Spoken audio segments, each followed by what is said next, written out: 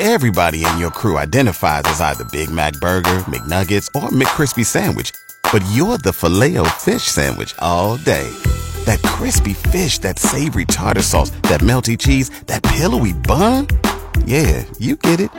Every time. And if you love the Filet-O-Fish, right now you can catch two of the classics you love for just $6. Limited time only. Price and participation may vary. Cannot be combined with any other offer. Single item at regular price. Ba-da-ba-ba-ba.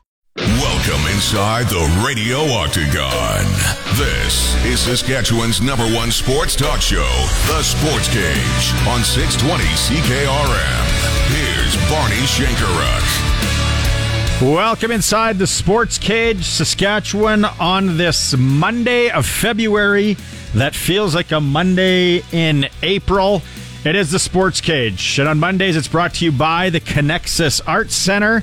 Check out High Valley with Tim and the Glory Boys, February 20th at the Connexus Arts Center. Tickets available, connexusartcenter.ca. The next 3 hours we twirl for. Blaine Weiland's running the board. Maz is in studio, going to co-host. We're going to have a special co-host after 4 o'clock. A lot to get to today on the Sports Cage. Kind of like every day. Isn't that kind of the cliche that most sportscasters say? A lot to get through today. Coming up, we have curling talk.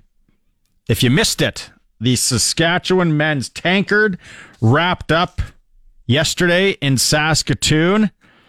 And it's Team McEwen, Mike McEwen, representing Saskatchewan at the Brier, which starts March 1st here in Regina.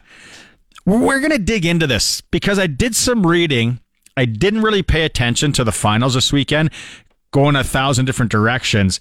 This guy has played, like, when you talk about hockey, jump in here, Mass. It's like this guy's a ringer. Like he is Mr. Brier. I was going to say suitcase. But a ringer's a better way to put it. This guy has played, he went 7 straight with Manitoba. Yeah. And then 1 with Ontario. And then now he's representing Saskatchewan. So curling talk. The other thing we're going to talk about, BC and their foursome heading to the Brier is skipped by Regina's own Catlin Schneider. So how does that work? Like, do you just have to have a post office box or an address in a different province to get to represent? You have to live there somehow, right? Maybe it's like a Bob Strum when he used to get surrogate families to like get Al McInnes to come play for the Regina Pats. Or no, Al McInnes, who was the other guy? But you know what? The beauty is we're going to talk to Catlin Schneider at just after 3:30, and we can get him to answer a lot of these curling questions, which is just baffling me. And sorry for you curling experts out there, but hey, I think as a casual fan, we got to ask these questions and get to the bottom of it. Regina Pats, huge shootout win last night. Maybe I'll start here. Sometimes, they say, and again, another cliche, a team will adopt the personality of a coach. And what's the coach like? And that team will play like that. Like, maybe the Patriots and Belichick, you could go down and be like, oh, they were so cerebral and they were, smart and they'd studied and it was do your job. And that's what it was. And like a Rick Bowness team in Winnipeg, they play a little loose and Bowness seems like you'd be the kind of guy you'd want to play for. Then there's the John Tortorella teams, which maybe have a little sandpaper and emotional. The Regina Pats last night, I feel, adopted and played like the personality and how their coach used to play, Brad Haroff. Fortunate enough to know Brad a bit. Played against him. Little bit of senior back in the day. This guy was a gamer. And I brought it up last week when Sharky was here. And I sit and watch the Pats games. And unless you're totally clueless, they've unloaded. They are building for like 2 and 3 years down the road. They are going to be so good with the capital that they have. I feel bad for Brad because now I think he's on this 1-year deal and he's been given this team to kind of try and get into the playoffs. And he is doing, and the coaching staff and the players, everything they can. So it's coming in after Connor Bedard. It's like coming in after Tom Brady leaves to be like, well, there you go. Good on you. But it's funny you mentioned that. Just watching bits and pieces and highlights of the game. Puck goes into the corner, you know who is coming out with it. Because if that's the personality of the coach, because if the puck goes in, who's coming out with it? Because if it is, in a rebuilding year, you're probably not going to be on the team next year. And they've adapted to that. They were up, then they were down, and then I think it went into the third period that Red Deer scored twice. So then Red Deer's up 2 goals. Blake, correct me if I'm wrong here. Red Deer's up 2. They scored really early in the third. I was listening to the game. Dante DeCaria, his call. And, there's, again, nothing better sometimes than listening to a hockey game on the radio. And, just takes you back, right? The Dennis Bayak, Les Lazaruk days when I was a kid, and just them painting the picture. So then Red Deer's up. The Pats are battling. Oh, they score. All right. Then the Pats score again, and they tie it. And then they scored fairly late to take the lead. And I'm like, they are going to get 2 points out of this game that they were trailing going into the third period. So a minute 30 left, or, not exact, but around a minute 30 left. Red Deer bangs one in. All right. Now we're going to overtime. Okay, so the Pats are guaranteed a point. Red Deer, they're on this road trip, kind of near the end of the road trip. Nothing happens in overtime. I'm listening to this, and I'm just like edging my seat. I feel like I'm 10 years old again listening to CFQC in Saskatoon. And the Pats win in a shootout. Again, they just battled, and they made it happen. Your puck reference was, a good one, where you go into the corner, you know who's coming out with it. And I just feel like that's Brad Haroff. And this guy is up against the wall. He's in such a tough position, and this team is grinding. Like they are, let's be honest, that a chance for the playoffs is there. Because the thing that I keep forgetting, and I think it's this weather that's screwing with me.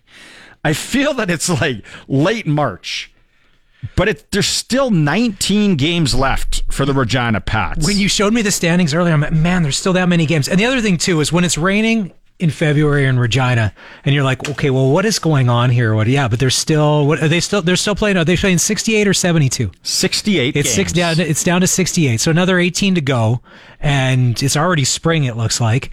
And you're like, well, there's always a chance. As long as you're kind of in it, you just got to get close to get in. They load up the bus and they head to Alberta for another swing. I feel like they were just there. Every game, all these points are so crucial, and they're battling. And if you can't see that as a Regina Pat fan, I don't know what to tell you. It's not like they're mailing it in. Far from. The kids want to play hard. The coaches are coaching hard. But it's a tough league. The Eastern Conference this year, so if the playoffs started right now, okay, in 8, the Calgary Hitmen. Saskatoon Blades, Calgary Hitmen. All right, so the Blades get a bit of a freebie there, I think. Again, that's from me. You can always chime in on the Capital Ford text line, by the way. 936-6262. So just to frame this, before we start, so as of today, they're 7 points out of a playoff spot. If they were to catch the Hitmen, who are in 8th right now, they're 49. The Pats have 42 points. And it's not exactly like the Hitmen are lighting things up this year. They're at best, you never know what you're going to get team night after night. We had Cliff Mapes, who works for the Prince Albert Raiders, on last week. The Raiders are battling to get into that. They're 1 point back of Calgary. You got Curtis Hunt, everybody up there.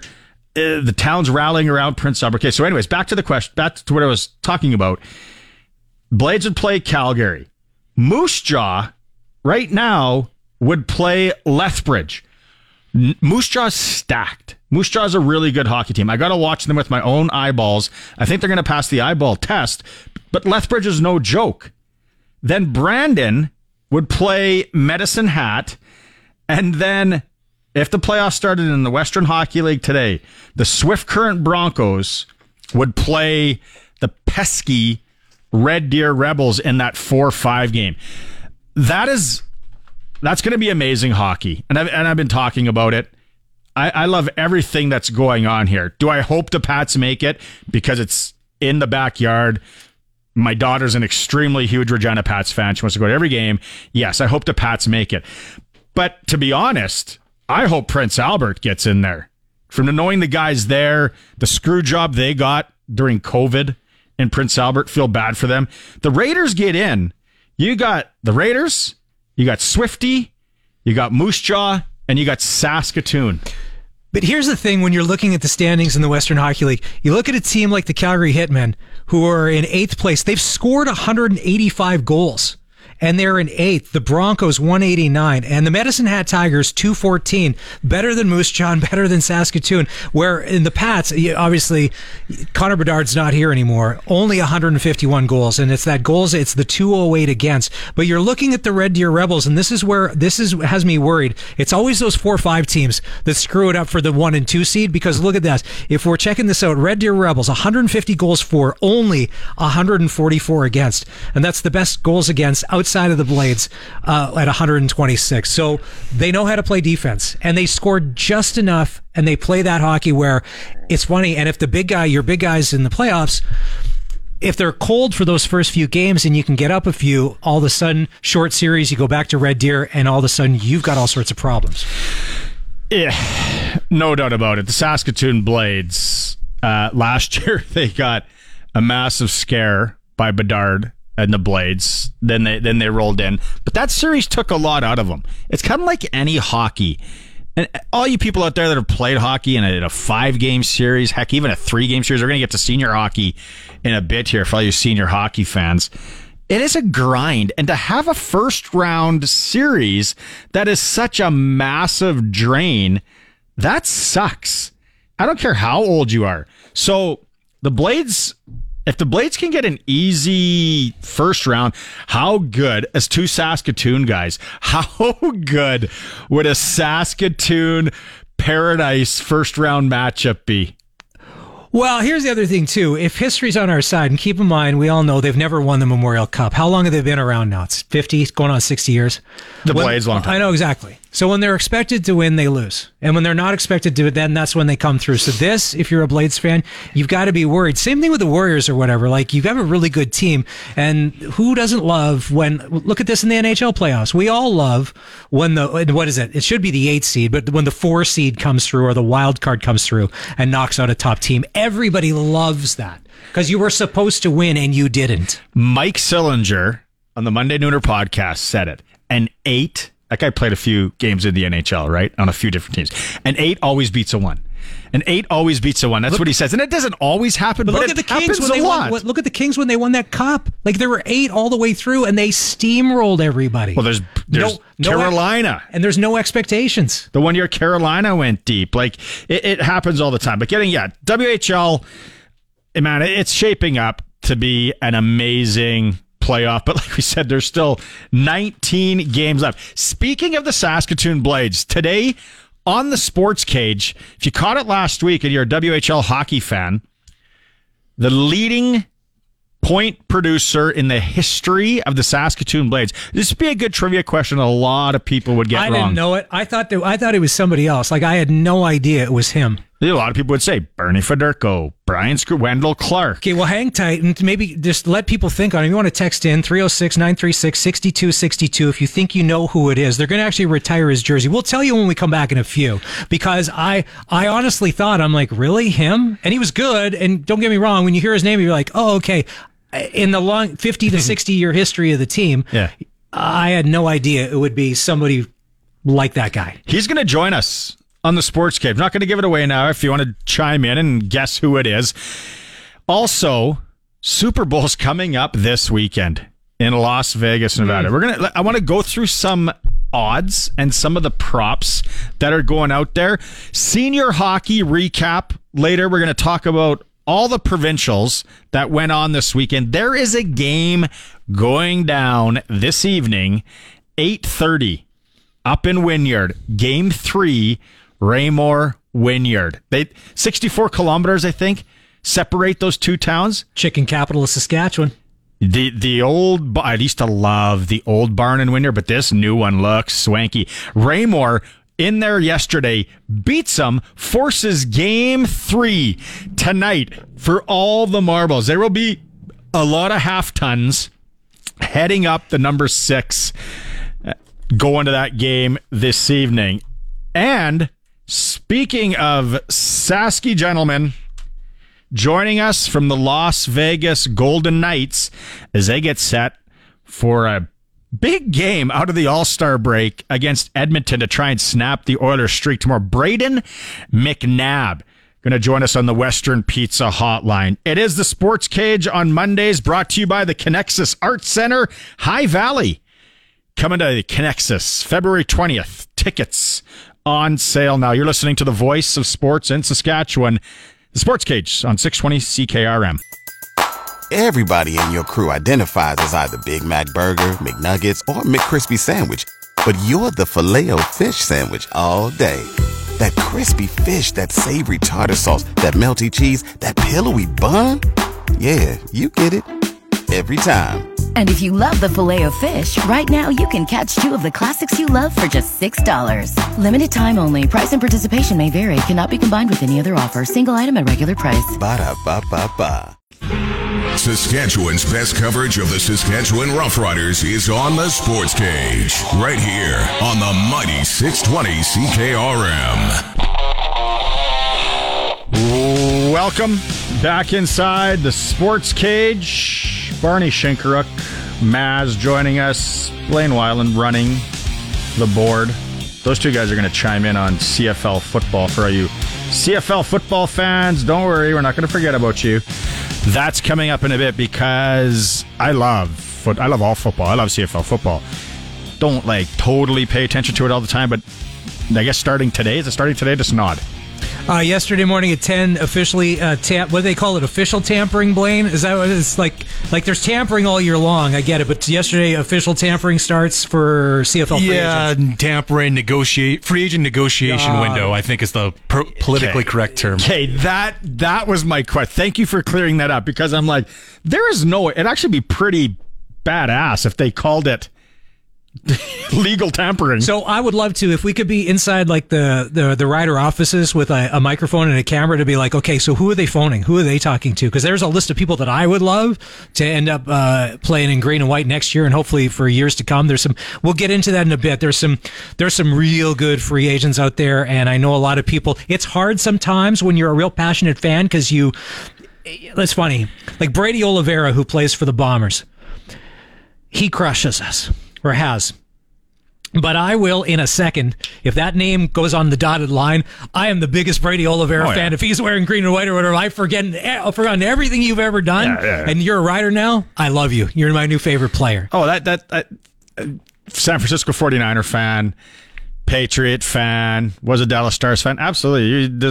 There's always those guys that, now he is, I used to hate Randy Moss. Patriots got him. Oh my. Randy Moss, favorite receiver of all time now. Anyway, text messages, 936-6262, the Capital Ford Lincoln text line. Who is the all-time point getter for the Saskatoon Blades franchise? There was some guesses. Mark Dial, Bernie Federko, Perry Gonchar.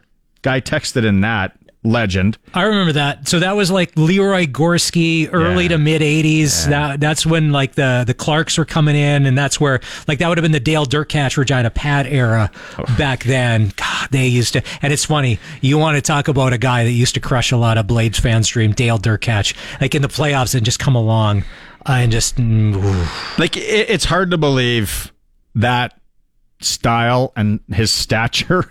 And you know who we have? Rod Houk, who played with Durkatch, coming in between 4 and 6. I know. Let's table that. He used to crush a lot of dreams for when Hauker's here, because Hauker played a lot of quality hockey, and him and Dale are friends. But anyway, the answer to the leading point getter all time for the Saskatoon Blades, Frank Banham from Calhoun, Alberta. 370 points in 278 games, 190 goals, 180 assists. So I remember that era. I was working in Moose Jaw, and the Blades and the Warriors back then, they used to have some great rivalries because they were two good teams. And I remember, so this is when Wade Belak was the tough guy for the Blades, and Rob Tremblay, who all may have been 5'8", 5'9", but tough. He would fight Wade Belak. Neither of them had fear, and they would just go at him. So Banham and Dale and all of those guys and Ryan Smith, they're scoring all the goals, and these guys fighting at him. Just like, it's so funny how the game has changed. And we actually talk about, and Frank mentions that in his interview about Belak and stuff like that. He's just a great guy. That will be coming up just after 4:30. Frank Banham getting his jersey retired by the Saskatoon Blades. Finally, great interview with that Saskatoon Blade legend. The Brayden McNabb interview going to come up at about 5:15 or about 5:10. We're going to talk to McNabb about a lot of things going on in that city right there, Las Vegas. Okay, so keep in mind. So I just put this up on Twitter. So at Sportscage, or on Facebook at Sportscage. So it's Super Bowl week, and obviously if you're going, you're paying a lot for your hotel. Just like with F1, they know you're coming to town. Even if you have a private jet, there's no more spaces at the airport. And I have a private jet story. I talked to a pilot about this last weekend when the kids were at curling. So I just put up a picture of Scooter Elvis.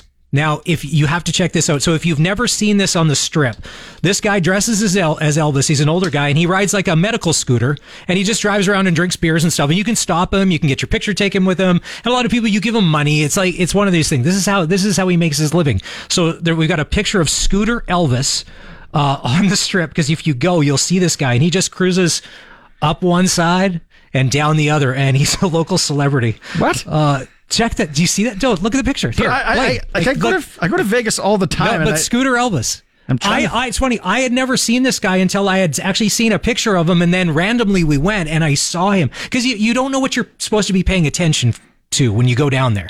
And so I see this guy. So yeah, so there's on the at Sportscage on Twitter or X. Oh yeah. Follow us. So Scooter Elvis. So this is on the Strip. I was thinking this might be on Fremont. This is on the Strip. This is on the Strip, because look, there's the Aria in the background. He needs it. He's got a tall. That's probably would that be a 32-ounce draft he's going? That's probably PBR. If I know him, he's got a Harley Davidson logo and an American flag on his scooter. He's got a bottle of Pepsi filled with water, and that's a new profile pic. Scooter Elvis. There are a lot of marketing opportunities on his ride. That's the first thing that caught my mind. Totally sponsorable. Sponsor that scooter. Frank Banham coming up. Brayden McNabb. We're going to talk Super Bowl ticket prices. Maz has a private jet story, apparently. Rod Houk, former Regina Pat, fantastic human being, teaches at, I think it's Laboldus. He's going to come in, hop on the Sports Cage, co-host it as well. So much going on. When we come back after the break, we're going to talk curling with the skip for the BC foursome heading to the Briar, who resides right here in Regina, Saskatchewan. You are listening to the Sports Cage on this Monday for the Connexus Arts Center on the Voice of Saskatchewan, 620 CKRM. I'm Blaine Weiland inside the Harvard Media Sportscage studios with your sports ticker. And the CFL free agency negotiation period is underway, and it appears that the Saskatchewan Roughriders are going to be turning towards their offensive line in free agency. According to reports, the Riders appear to be poised to sign Jamarcus Hardrick to a 2-year contract, and according to Foreignlogy, the deal would pay him over $230,000 Canadian in each season, with a $120,000 signing bonus as well. Elsewhere in the league, the Ottawa Redblacks are reportedly going to sign linebacker Adarius Pickett to a contract to a 1-year deal. All deals cannot become official until free agency begins next Tuesday in the CFL. The NHL is back on the ice after their All-Star weekend with 2 games. The Toronto Maple Leafs will take on the New York Islanders, and the Colorado Avalanche will tangle with the New York Rangers. And shortstop Bobby Witt has signed a record-breaking deal with the Kansas City Royals. It's reportedly worth $288 million over 11 years. There's also opt-out options for both Witt as well for the club to extend the deal as far as to 14 years in the future. And that's a look at sports. The Sports Cage is your locker room pass. We're talking Riders on Saskatchewan Sports Radio, 620 CKRM.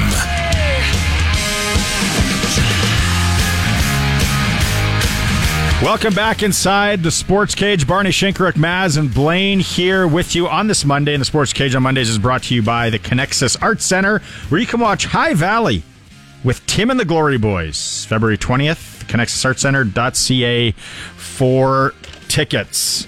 All right.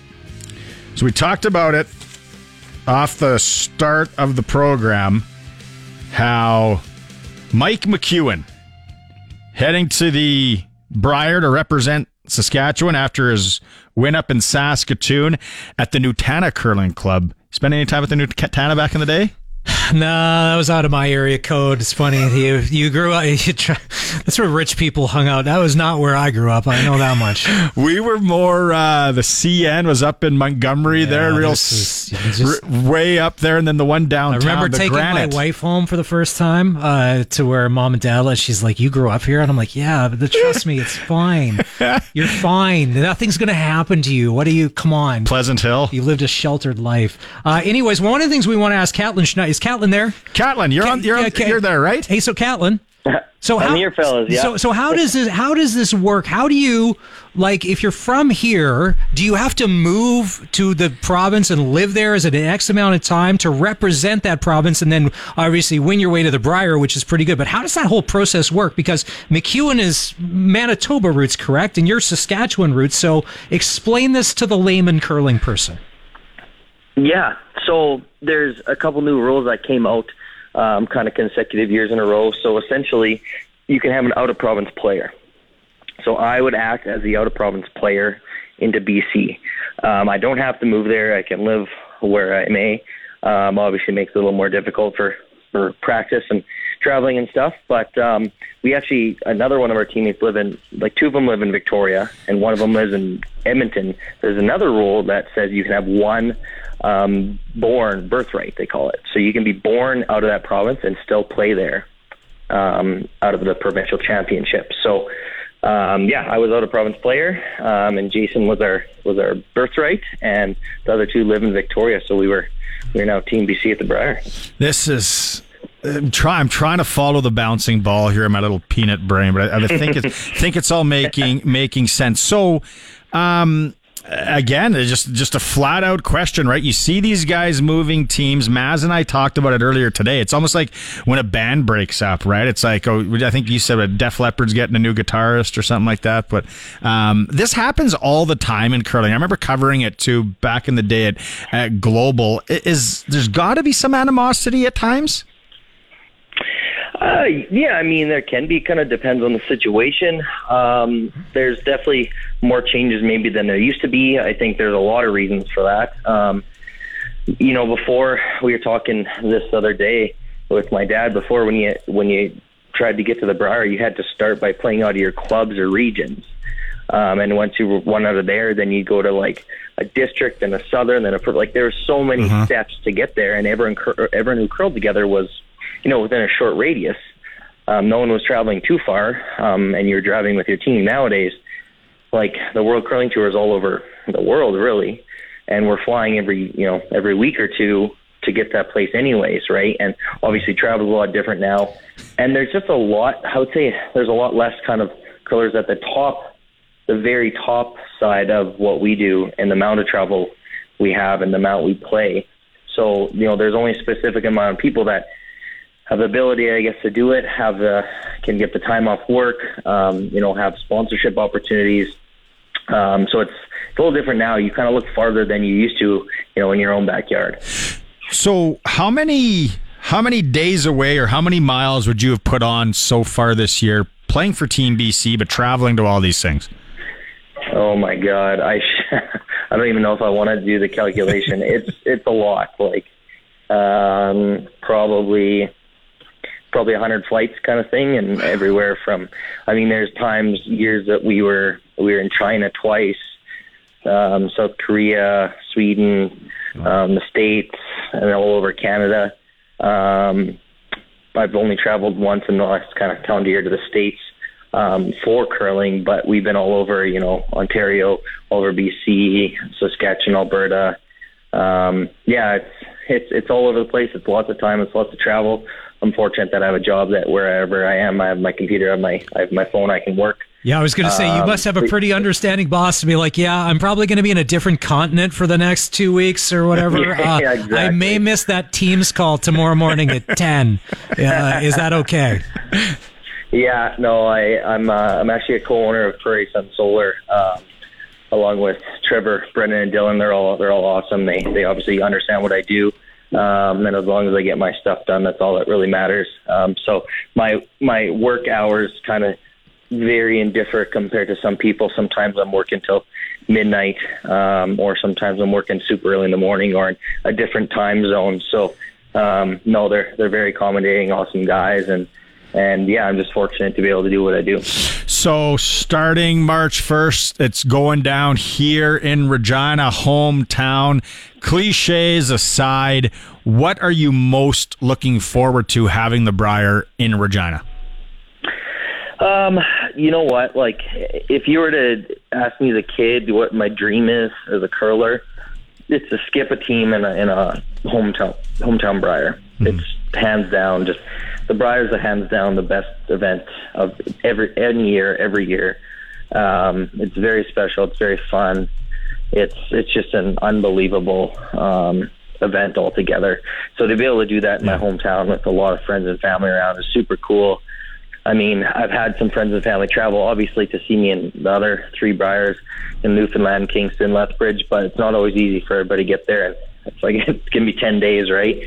And expensive, too. So this is just going to be a really special one. I know we're Team BC, but it's going to feel to me like we are kind of a hometown crowd. We're going to have a ton of people here supporting us, and it's just going to be a ton of fun. I'm just really looking forward to it, and when I eat it all up, that's for sure. Kind of like when Ben Hebert, used to come back and is on the Alberta teams and play in Saski at the Briars. So you guys, things don't fire up until March 1st. So now walk me through, in the layman curling fan, again, how does it work? Are you guys getting together and playing it all before then? Are you kind of training by yourself with the lights off, like a Rocky montage and getting ready? Or what's the deal here? Yeah, lights off, earphones in, that's right. So it's kind of tough because, and this is obviously something that's being talked about a lot, is all the provincial championships kind of run for almost a month, like 3-4 weeks. So there's nothing really to curl in. Like guys right before, depending on when your provincial is, there's this field in Phoenix that they go to. Pretty sweet to go down there and get a little bit of sun and curl. But between kind of our provincials and the Briar, there's just nothing to play in terms of like men's, because there's not really a point in people putting events on if everyone's kind of busy playing in provincials, right? So there's no events, so we're just going to be doing some practice. The guys are going to be flying into Regina early prior to the Briar as well, kind of that early that week. So we're going to have lots of practice here as well prior to that. So, and I also have, I curl mixed doubles too, so I have an event in Brantford, Ontario this coming weekend. So I'm going to be doing a little curling myself, and the guys are going to be practicing kind of on their own until they fly out to Regina. That's pretty wild. And I guess, so probably kind of like, I'm going to equate it, I guess, when I get ready, when I'm going on a big golf trip, right? Or something like that. I don't think that you going golfing with some of your okay, drunk buddies. Chikai. Well, I'm talking to this. I'm talking about, you kind of are worried about that icy driveway. You're kind of worried about maybe doing something stupid at the gym. You're kind of maybe, things are cautious, right? Is that going to be the case for you, or are you a little reckless abandon? Sometimes I have been. Maybe not so much anymore, but maybe in a bit of my younger days. You know what? I did actually one year before the Briar, I'd committed to one of my best friend's stag. I was in his wedding party, and I was on the slopes in the mountains in BC, and I had a pretty big wipeout, and that was enough to scare the you-know-what out of me. So I definitely won't be doing that before any national championship anymore. But you're right. I have my trainer, Ryan Wellman, at Sound Athletics. We kind of alter our workouts and stuff, leading up to big events and championships, to a lot more of maintenance and mobility and just keeping myself feeling good. And I'm not jumping off any wild diving boards or anything leading up. I'm just trying to stay healthy and and not get sick because it's a long week, and just be mentally and physically ready. But Catlin, it's crazy that, would you say it's in the past 20 years where it went from now you have to be a high-performance athlete to perform, where let's go back 20, 30, let's go back to 1980 when Saskatchewan last won the Brier. There's probably a shot of whiskey before the game, maybe during. There were some cigarettes probably being smoked, and you just sort of showed up. It wasn't like an athlete sport where now it's totally transformed. Do you have to train year-round just to stay? Because you just can't hop on the ice and throw rocks. You've got to be doing something, right? Absolutely, yeah, hands down. It's changed a lot, and I played football for the Rams here, and everyone always asks me, like, how is it? How do you go from playing football to curling? And I said, you know what? Like, it's actually kind of wild how similar it is, and in a lot of the stuff I do for training and strength and stuff like that. Like, everybody. If you're not in good shape and really strong, especially as like a front end sweeper in the top, you're not going to be a top player. Like, it's just how it is. Everyone's in very good shape. Everyone's working hard, and if you're not doing, if you're not working hard in the gym and doing those things, especially in the off season when you can't get on the ice as much, you're already behind. So, there's no smoking a beer at the halftime Super Bowl or the fifth end break anymore. Nice. It's very much like, we have nutritionists and meal plans, off days, on days, during games, and those things are important. Curling's a matter of inches, right? So if you're trying to get by that quarter of an inch, what have you done all year to help you get that, right? So no time in the patch, or maybe just the odd one, or what? Oh, I didn't say that. Yeah, no, you know what? The patch is going to be awesome. It's going to be fun to see everybody there. And, I think, if I'm not wrong, Regina has hosted the biggest patch in the history of the Brier. Last time I was here is phenomenal. So definitely going to be some socializing there, but also just exercising some self-restraint for sure. So, okay, full disclosure here, last question. When you're going to be on the TV game, do you do a few extra push-ups in the locker room before you head out, get that swole on? Oh, yeah. I get the vibes going for sure. Absolutely. I love it. What are those bands called? It's just like it's a resistance band. You use basically just arm curls before they come out for the national anthem. I get my teammates to hold them so I can do curls with them. Hey, Catlin, man, thanks so much.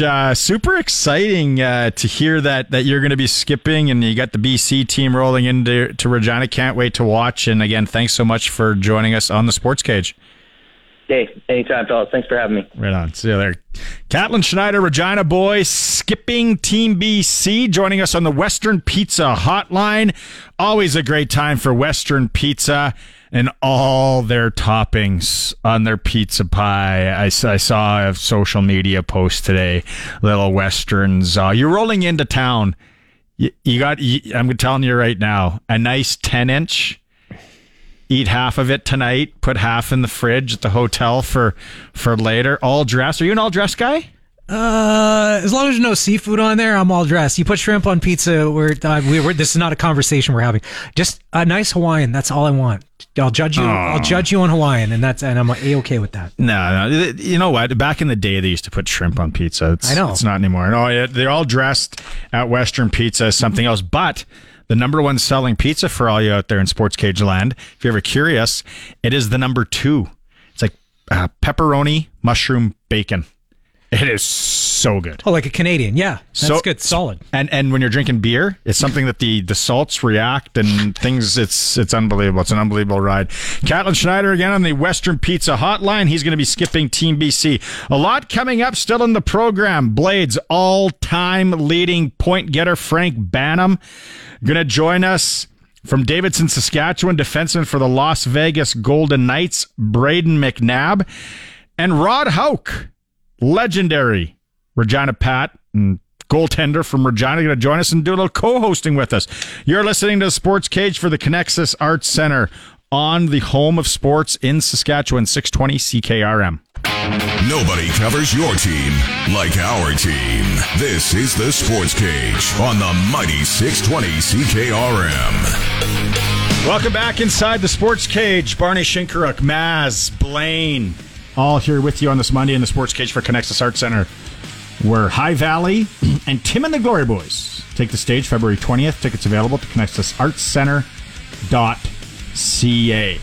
Went to Brett Kissel on Friday night at the Connexus Arts Center. He said it is one of his favorite venues to play. You've been to a lot of music venues. Remember the old joint in Vegas? That was a great thing. Oh, at the Hard Rock. Yeah. One of the best Kenny Chesney shows I ever saw was at the joint, because what did that hold? About 4,000 people. The old one was less. Okay, so it's a giant cabaret space, and there is some seats as you get a little higher, but there's up to a couple thousand people on the floor, and it was awesome. No set list, call out whatever song you wanted to hear, and he was up there for, it was at least 2.5, maybe even 3 hours. It was intimate. Now, when those shows are the best, because they're not scripted, where everything, like the video and the lights, is down to the last second, and they do it night after night after night. It's like a cabaret. Yeah. A cabaret. It was Brett Kissel. He was so good. Such a nice guy. We had him on the Sports Cage and we did the interview on Thursday. But then there was this really awkward part of the show where MLA Kevin Cheveldayoff went up and presented him to be an honorary resident of Saskatchewan.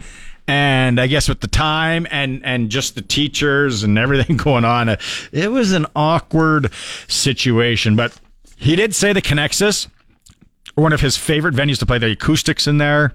Ah, okay. It is. It's fantastic. You're gonna have to go check out a show at one point. All right, boys. CFL Breaking news. Breaking news. You got breaking news. Well, Blaine mentioned it in the sports update, but breaking news, Rider fans, and I think this is good. The rumor is from Farhan Lalji at TSN that they're going to be signing Jamarcus Hardrick, who played the past few seasons with the Winnipeg Blue Bombers. He will be the highest paid American offensive lineman in the CFL, if this is true. And usually when Farhan says it, it's always true and it always happens. So it's going to pay him $230,000 each season, $120K signing bonus each year. So they're working on so J.O. and those guys and Corey Maid, they're working on the O-line, which needed. This is a good signing. We need that. The only thing I'm trying to find out here, and I'm just Googling, I'm like, how old is he? Is he 30? Blaine? Is he over 30? Yeah, he's over 30. But he's not 36 or 37. Is he early 30s? 34, I believe. Okay, that's good.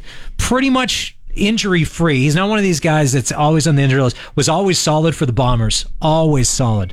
And if we can steal some of their free agents, that's always a good thing if it makes them not as strong as they once were. This is still allegedly?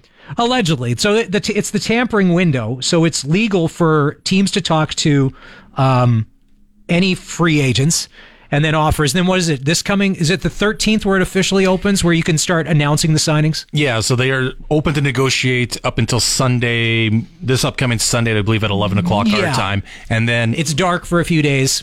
Till Tuesday morning at 11 o'clock, and then the floodgates will probably open with some signings. I mean, at this point, Hardrick could go back to Winnipeg, and he could still go back to Winnipeg if he wants to. And it's still possible. And as far as if you're checking like 3 Down Nation and places like that, the number one most coveted free agent in the CFL is Canadian running back Brady Oliveira, because he's a game changer, not only with ratio.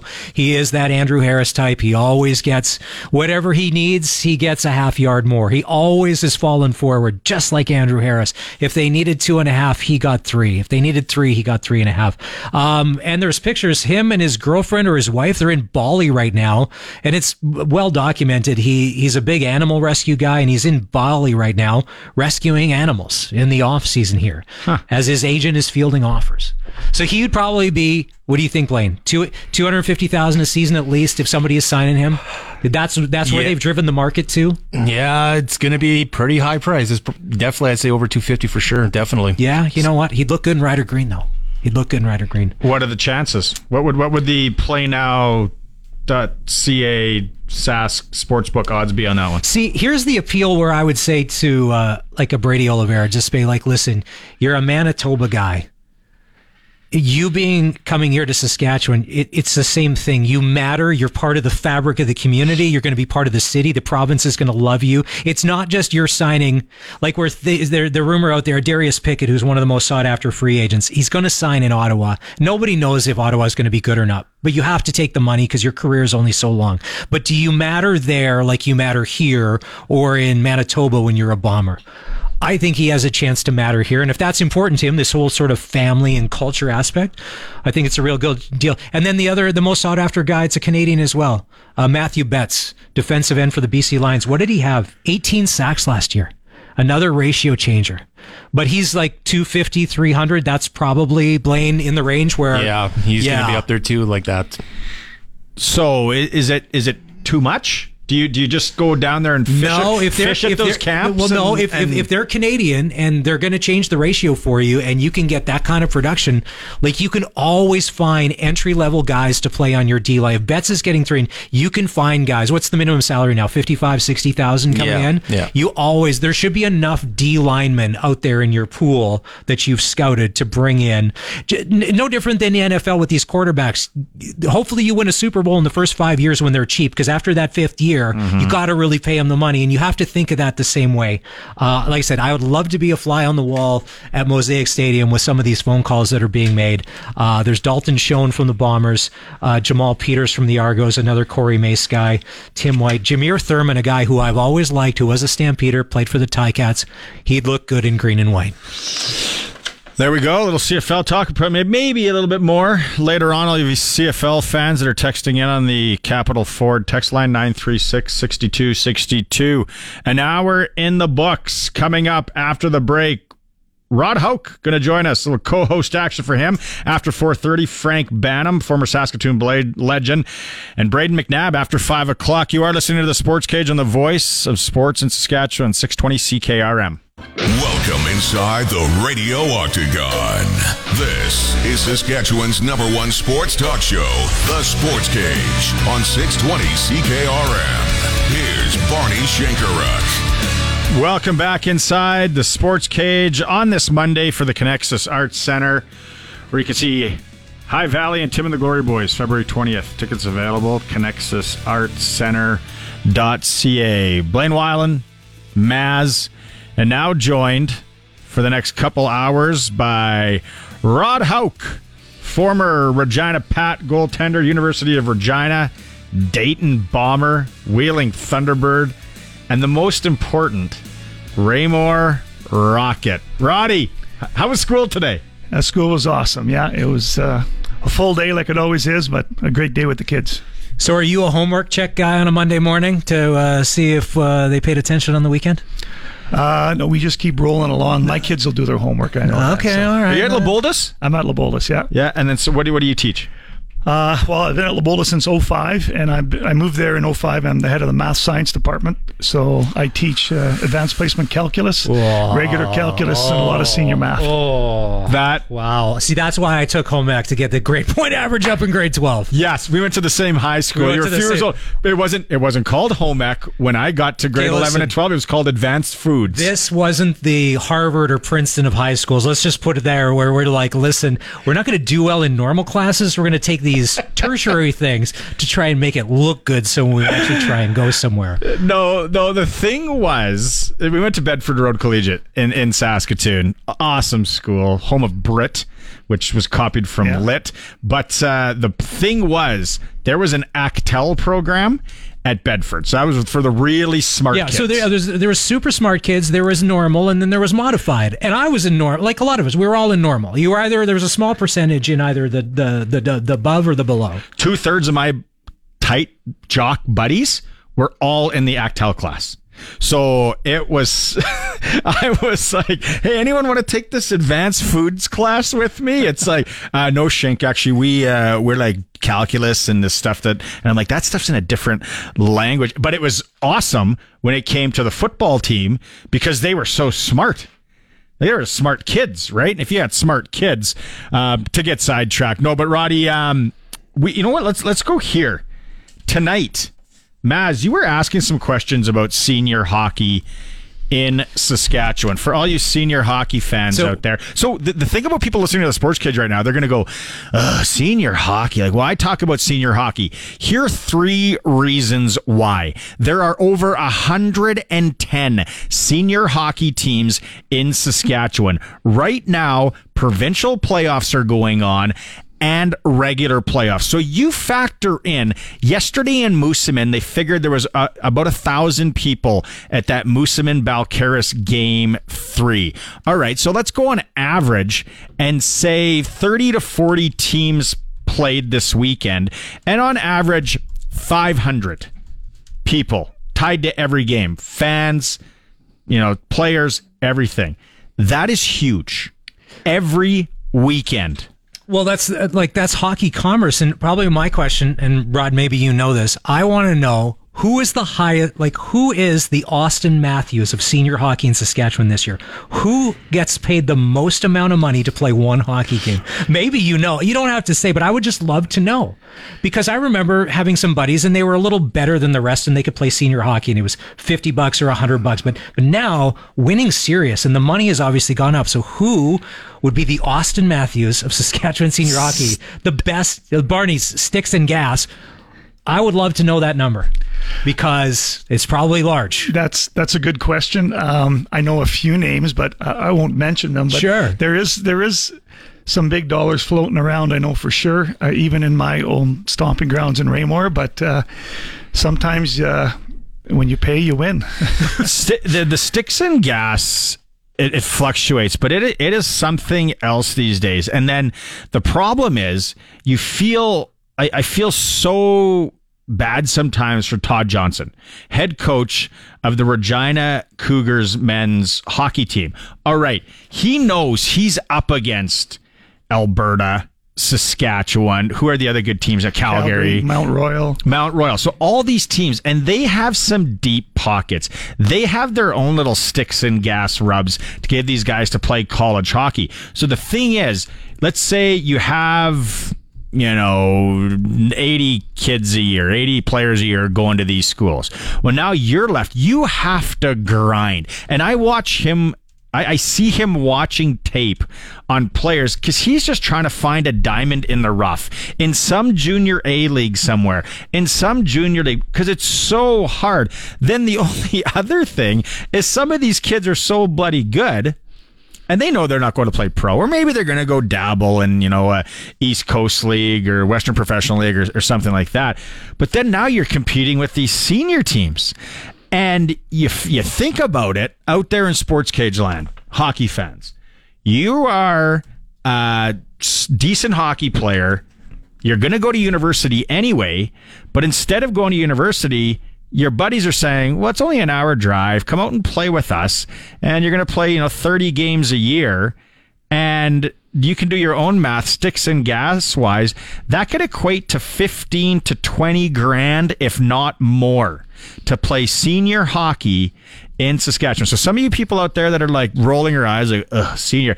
These guys either just played pro, just played junior, came back, they're playing in Europe. Like this is next level hockey. And as I went through 110 teams in the province, it's big. And it's big in Canada, but nowhere as big as in Saskatchewan. I agree. Saskatchewan is crazy for senior hockey, and we had lots of runs. I think I played in Raymore 7-8 years.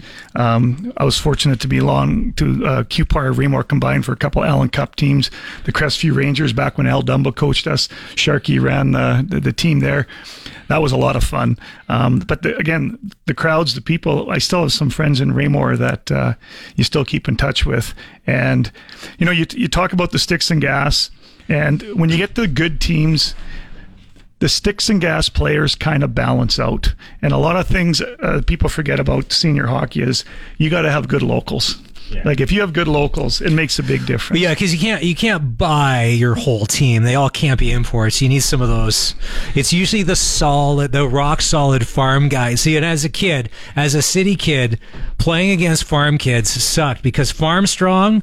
That's one thing. And none of us went to the gym then, but if you were farm strong, you were born farm strong. You can't compete against that, and you never lose that. And it's funny, and you mentioned the Allen Cup. Like when you get to the Allen Cup type levels, that's where that really starts as far as the bankers get involved to be like, hey, we need this guy, we're picking up this guy, because now that's serious business. That's the Canadian Championship. Like that's the Senior Hockey Stanley Cup. And I see it, what's the team in Alberta that's right around Red Deer that always has a team? Is it Bentley? It used to be Bentley, then they moved to Lacombe. Yeah, sure. Now they've disbanded. They've disbanded, but for years it was a powerhouse. All it was ex-NHL guys, ex-AHL and ECHL guys making up this team and getting paid huge money. War Road, Minnesota was very similar to that too. They were good too. Oh, okay. They won 3 years in a row or something back in the day. So it was huge. Recapping what happened this weekend when it comes to senior hockey. Provincial A, Raymore, I mentioned this off the start of the show. Raymore, they beat Wynyard last night 5-3. That forces a Game 3 tonight. Third and deciding game, first round, 8:30 puck drop in Wynyard. It is cringy. There's a lot of guys not going to work tomorrow, Rod. That's going to be a late start, 8:30. But you know what? You get there, the juices will be pumping. I'm sure the rink will be packed. My son went, and a couple of his buddies that play on the U of R team, they went Monday night to Raymore to watch the game, and they were just amazed at how many people were there. They said it was an absolute gong show and a lot of fun to watch. And maybe they're going to have a flavor of, they got a taste of senior hockey. Maybe when they're done their college career, that might be something for them. For sure. I mentioned this too. Balcarres knocked off Moosomin in Game 3 yesterday. Moosomin won in Balcarres Saturday night. Not a lot of people pick that one, but Balcarres does prevail, so they're advancing in Provincial A. Watrous, they moved on. They got a scare from Hafford Edom, and then they came back in Game 3 and won 7-4, so they're going to play Leroy in round 2. Drake beat out Bethune on Friday. They're now playing Lumsden. No date set there. That's a nice and close one to go check out. Drake, the 2-time defending Provincial A champs. Provincial C, Kenora Cobras knocked off Rosetown. They're advancing. Kyle beat Grenfell in Game 1, 5-4 in OT on Friday. Kyle, Saskatchewan to Grenfell, Saskatchewan on a Friday for a senior. And then that's a first round matchup. Those used to be like the old provincial finals, like 400 and some kilometers in between teams. That's crazy. That's a long one. So Kyle leads 1-0 there. They go back to Kyle for Game 2 this weekend. Wilkie hammered Porcupine Plain. You don't see a lot of these anymore. 13-1. So Wilkie leads that one. Wilkie's an absolute wagon. Good thing that's not a 2-game total point, because that would be the Game 2 might not be happening. I've been on this side of it at a 2-game total point where it's like, why are we even going to Hodgeville from Abbey? Well, we got a bus. Okay, well that's all right. And then the last one in Provincial C, Bigger 4-2 over Rostern to force a Game 3 coming up this week. So that's a little senior hockey. I love that in 10 minutes you mentioned every small town in Saskatchewan or whatever. Like, let's name drop on the show. Carlisle and Balgonie are on Wednesday night too. That's the Game 1.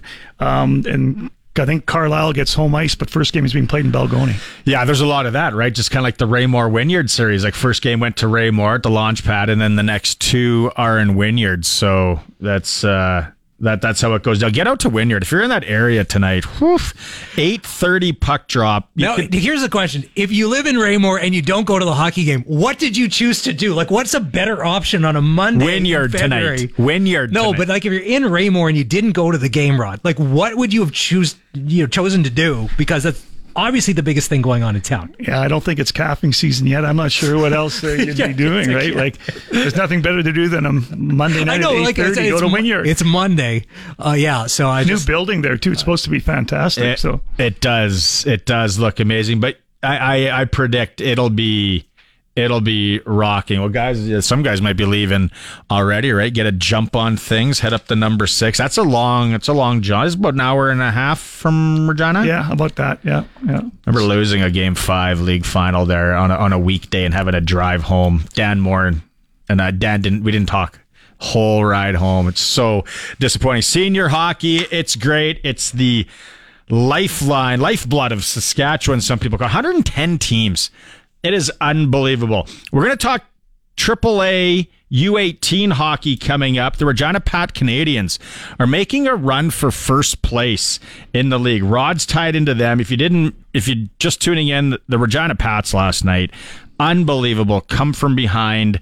Then they led. Then it went into overtime. And then they beat Red Deer in a shootout. They're still trailing to try and get that playoff spot. We can recap that in a bit. You are listening to the Sports Cage for Connexus Arts Center on a Monday on the Voice of Sports in Saskatchewan, 620 CKRM. Time now for the Cage Clutch Performer on on 620 CKRM.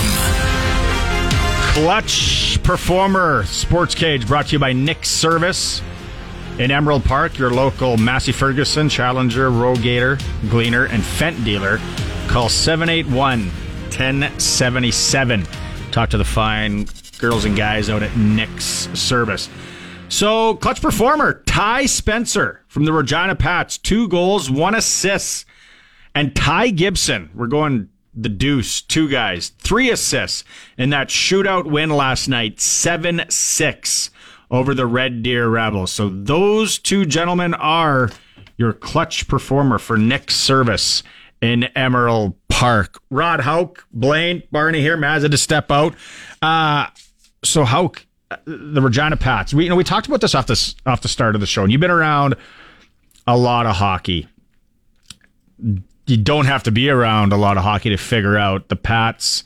A lot of trades, got some sweet capital back for the draft, the next couple, maybe 3 Bantam drafts, and now they're just trying to grind, and they're trying to get into that playoffs. They got 19 games left.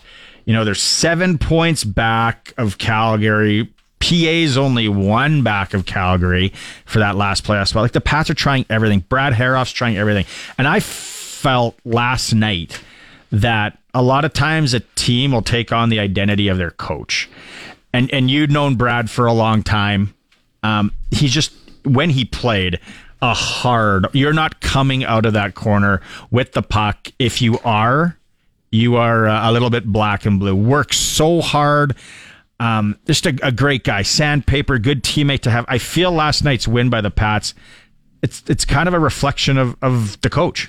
Yeah, I agree. I haven't been to many Pat games this year. I've seen a few on TV, but in speaking to a couple of buddies that I know that are scouting in the NHL, Dale Durkach, Ross Mahoney, and I always ask them, hey, when I see them, how are the Pats doing? And they just say they're a hard-working team. They work their butt off every night. Might not be the most skilled team, but I do agree they take on the persona of their head coach, and they work hard all the time.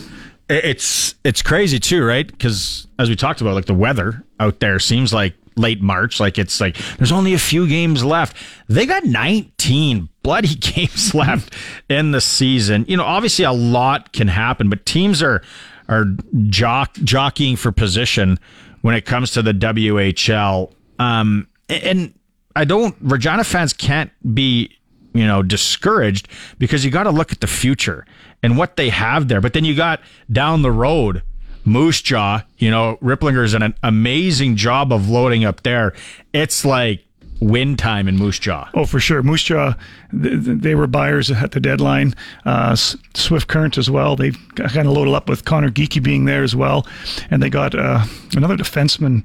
I think it was one of Anaheim's prospects that came Los Angeles. Oh, Los Angeles. Yeah, just fell in their lap. Yeah, and so they got Reed Dick back in goal now in Swift Current. They're going to be tough too. I know them and Brandon played a couple weeks ago. I think Moose Jaw beat them both games, but they were close games. But Jason Ripplinger has done a good job in Moose Jaw. He's got that team looking pretty good. They made I thought a good trade for a second goaltender. They got a goalie out of Medicine Hat, which was huge. Not disrespectful to their 16-year-old goalie, but doesn't have a lot of experience. And if Unger was to go down, at least they have a guy there with some experience that can carry the mail. As a goaltender and a guy that's worked with a lot of you played high-level hockey, and you worked with a lot of goalies, and you still work with a lot of goalies. How it's changed so much, and I don't even know how many years ago it changed at a competitive level like the WHL, and then you see it in the NHL. Now there's so much time split. Like, a guy's not running the table and playing 85-90%. Is just smart, or is it just how the butterfly and how guys are playing nowadays? I think it has a lot to do with the way they play. There's so many goalies now at the age of 30. They're getting, I don't know if they're getting hip replacements, but they're getting their labrums redone and everything. It's just the strain on their hips, the way they play down low, the reverse horizontal, or RVH they call it. There's a lot of pressure on those hip joints, and some are going to have a tough time walking. I play stand-up, and I still played up until 2 years ago, and I just had my hip done in September, 4 months ago, but I had a full replacement, and I was a stand-up goalie, so I can't imagine what these guys are going to be like playing the way they do. But everyone plays that style. That's the way they're coached now, and it's either you do it and try to play as long as you can, or you're probably not going to be around. You know what I've found is when you go out and play rec a lot of times now, and a guy was a goalie. I'm 46, so guys into their 40s. A lot of them now play out. They play defense. They play forward. A lot of them mostly defense, just because of that wear and tear. I can't wrap my head around a guy like a Sean McNabb who would play, over 100 rec games a year. You were there too a few years ago, getting the call all there. Can you come play? Like, that is just so taxing on your body. It is, but it's still fun. I still remember playing against Sean, and he always knew you were going to be in for a battle. Even though it was a rec game at the Brand Center at 9 o'clock on a Monday night, you knew it was going to be a hard game because the goalie at the other end was good. So the only part I found difficult is when you're coaching. Lots of times you'd be at the rink coaching from 4 to 6. You'd run home, grab a bite to eat, and the last thing you really want to do is run back to the Brand Center to play a rec game. But your team doesn't have a goalie, so you don't want to let them down. Yeah. So you do end up going, and some nights you don't have the energy level that you normally do because you've been on the ice for 3 hours already. But all fun. You guys are a different breed. Rod Houk joining us in the Sports Cage here with Barney Shynkaruk and Blaine. Coming up after the break here, we're going to be joined by the all-time leading point getter for the Saskatoon Blades. His number, they just announced it last week, going into the rafters, the number 39 into the SaskTel Center rafters. If you're just joining us, I'm going to make you think a little bit. Who is the all-time leading scorer for the Saskatoon Blades? You can join the conversation anytime on the Capital Ford text line, 936-6262. You're listening to the Sports Cage on this Monday for the Connexus Arts Center on the voice of sports in Saskatchewan, 620 CKRM. I'm Blaine Weiland inside the Harvard Media Sportscage studios with your sports ticker for Bronco Plumbing and Heating, where professional service is guaranteed. They'll treat you right. 781-2090. CFL free agency negotiation period is well underway, and a couple of deals have appeared to be struck earlier today, including the Saskatchewan Roughriders appear to be poised to sign offensive lineman Jamarcus Hardrick to a 2-year contract that would make him the highest paid offensive lineman in the CFL. As well, the Ottawa Redblacks apparently have signed linebacker Adarius Pickett to a 1-year deal. Deals cannot become official until a free agency becomes official next Tuesday, although there are reports that the Argos are going to release Pickett that would allow him to sign with Ottawa before next Tuesday. NHL's back in action following the All-Star break with 2 games tonight. The Toronto Maple Leafs will take on the New York Islanders, and the Colorado Avalanche will tangle with the New York Rangers. Calgary Flames legend Lanny McDonald's recovering in hospital after he suffered a cardiac episode last night in the airport as he was coming back from the All-Star weekend. He did send out a post thanking the first responders that helped him out last night at the airport. And that's a look at your sports. Our house is your house. Welcome inside the Sports Cage on Saskatchewan Sports Radio, 620 CKRM. Welcome back inside the Sports Cage on this Monday. Barney Shynkaruk, Blaine Weiland, and Rod Houk flying with you for the next hour and a half here. On Mondays, the Sports Cage is brought to you by Connexus Arts Center. All guests join us on the Western Pizza Hotline. Never a bad time for all those toppings on a Western pizza wheel.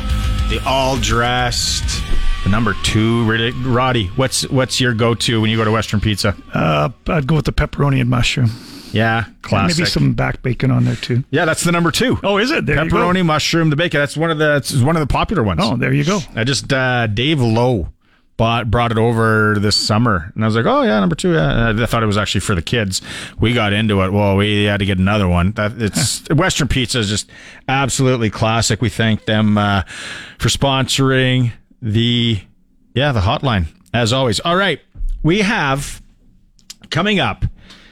Again, I love the people on the text line. Thanks so much. The Capital Ford Lincoln text line, 936-6262. People guessing and they're just tuning in because we gave it away earlier in the show, and you didn't know the answer to this either. Who the all-time leading scorer is for the Saskatoon Blades? I did not know that. If you had to guess, now that you know, but if you would have had to guess, who would you have guessed? Ooh, there was quite so many different Blades. I would have gone way back to the Bernie Federico, way back in that era. One of the text messages here just came in. Bernie, we've had a few Bernie, we've had a few Brian Scrudlin. We had a really smart one.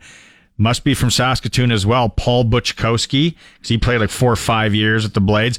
Mark Diel, or DL. But then, you go down, like there's Perry Goncher. Derek Tibbetts was really good. Jason Christie, Ken Federico, Dave Strush. Dave Strush is actually 13th. Wow. All time. He, again, played a lot of years for the Blades, came in as a 16-year-old. Another guess here, someone took a stab in the dark. I loved it. Ralph Clausen. He was, speaking, Maz was talking earlier about guys that like to give her. He was such a good hockey player. Tough, big head. He coached AAA midget when I was playing AAA midget. I remember his hands were just, like those farm guys once in a while be like, look at the size of the mitts on that guy. Yeah. Like, don't grab me. But this guy coming up, they're retiring his number 39. He had 370 points in 278 games for the Saskatoon Blades. We're going to be joined right after the break with Frank Banham. Yeah, man, he was him and Mark Dale, and they would have terrorized the Pats at the Agrodome. Sure they did. Back in the day, the Crush Can, Moose Jaw, Civic Center, and Swift Current. And then he talks about it in the interview. They had big Wade Belak out there. So yeah, they had a little bit extra space when they're moving around. Tonight, hockey. Blaine mentioned the NHL games coming up, but if you're in that Wynyard area, don't be afraid to go watch Game 3, Raymore Wynyard, Provincial Senior A. It's all decided tonight. Puck drop, 8:30. If you had to pick a winner, who would you go with? I think Raymore. And I know they're the underdog in the series, but I think Raymore I watched them play, they're really young. And Wynyard, I think, a little bit older, a second game, 2 nights, probably worked today. Now got to drive all the way back out there. Maybe some guys stayed, whatever. But yeah, I would, if it was a play now Saskatchewan and I got some odds, I would take probably the underdog Raymore Rockets tonight to upset and move on to the next round. So we will see. It is the Sports Cage for the Connexus Arts Center on the voice of sports in Saskatchewan, 620 CKRM. Follow us on Twitter and Facebook at Sports Cage. Now back to the action on Sports Radio 620 CKRM.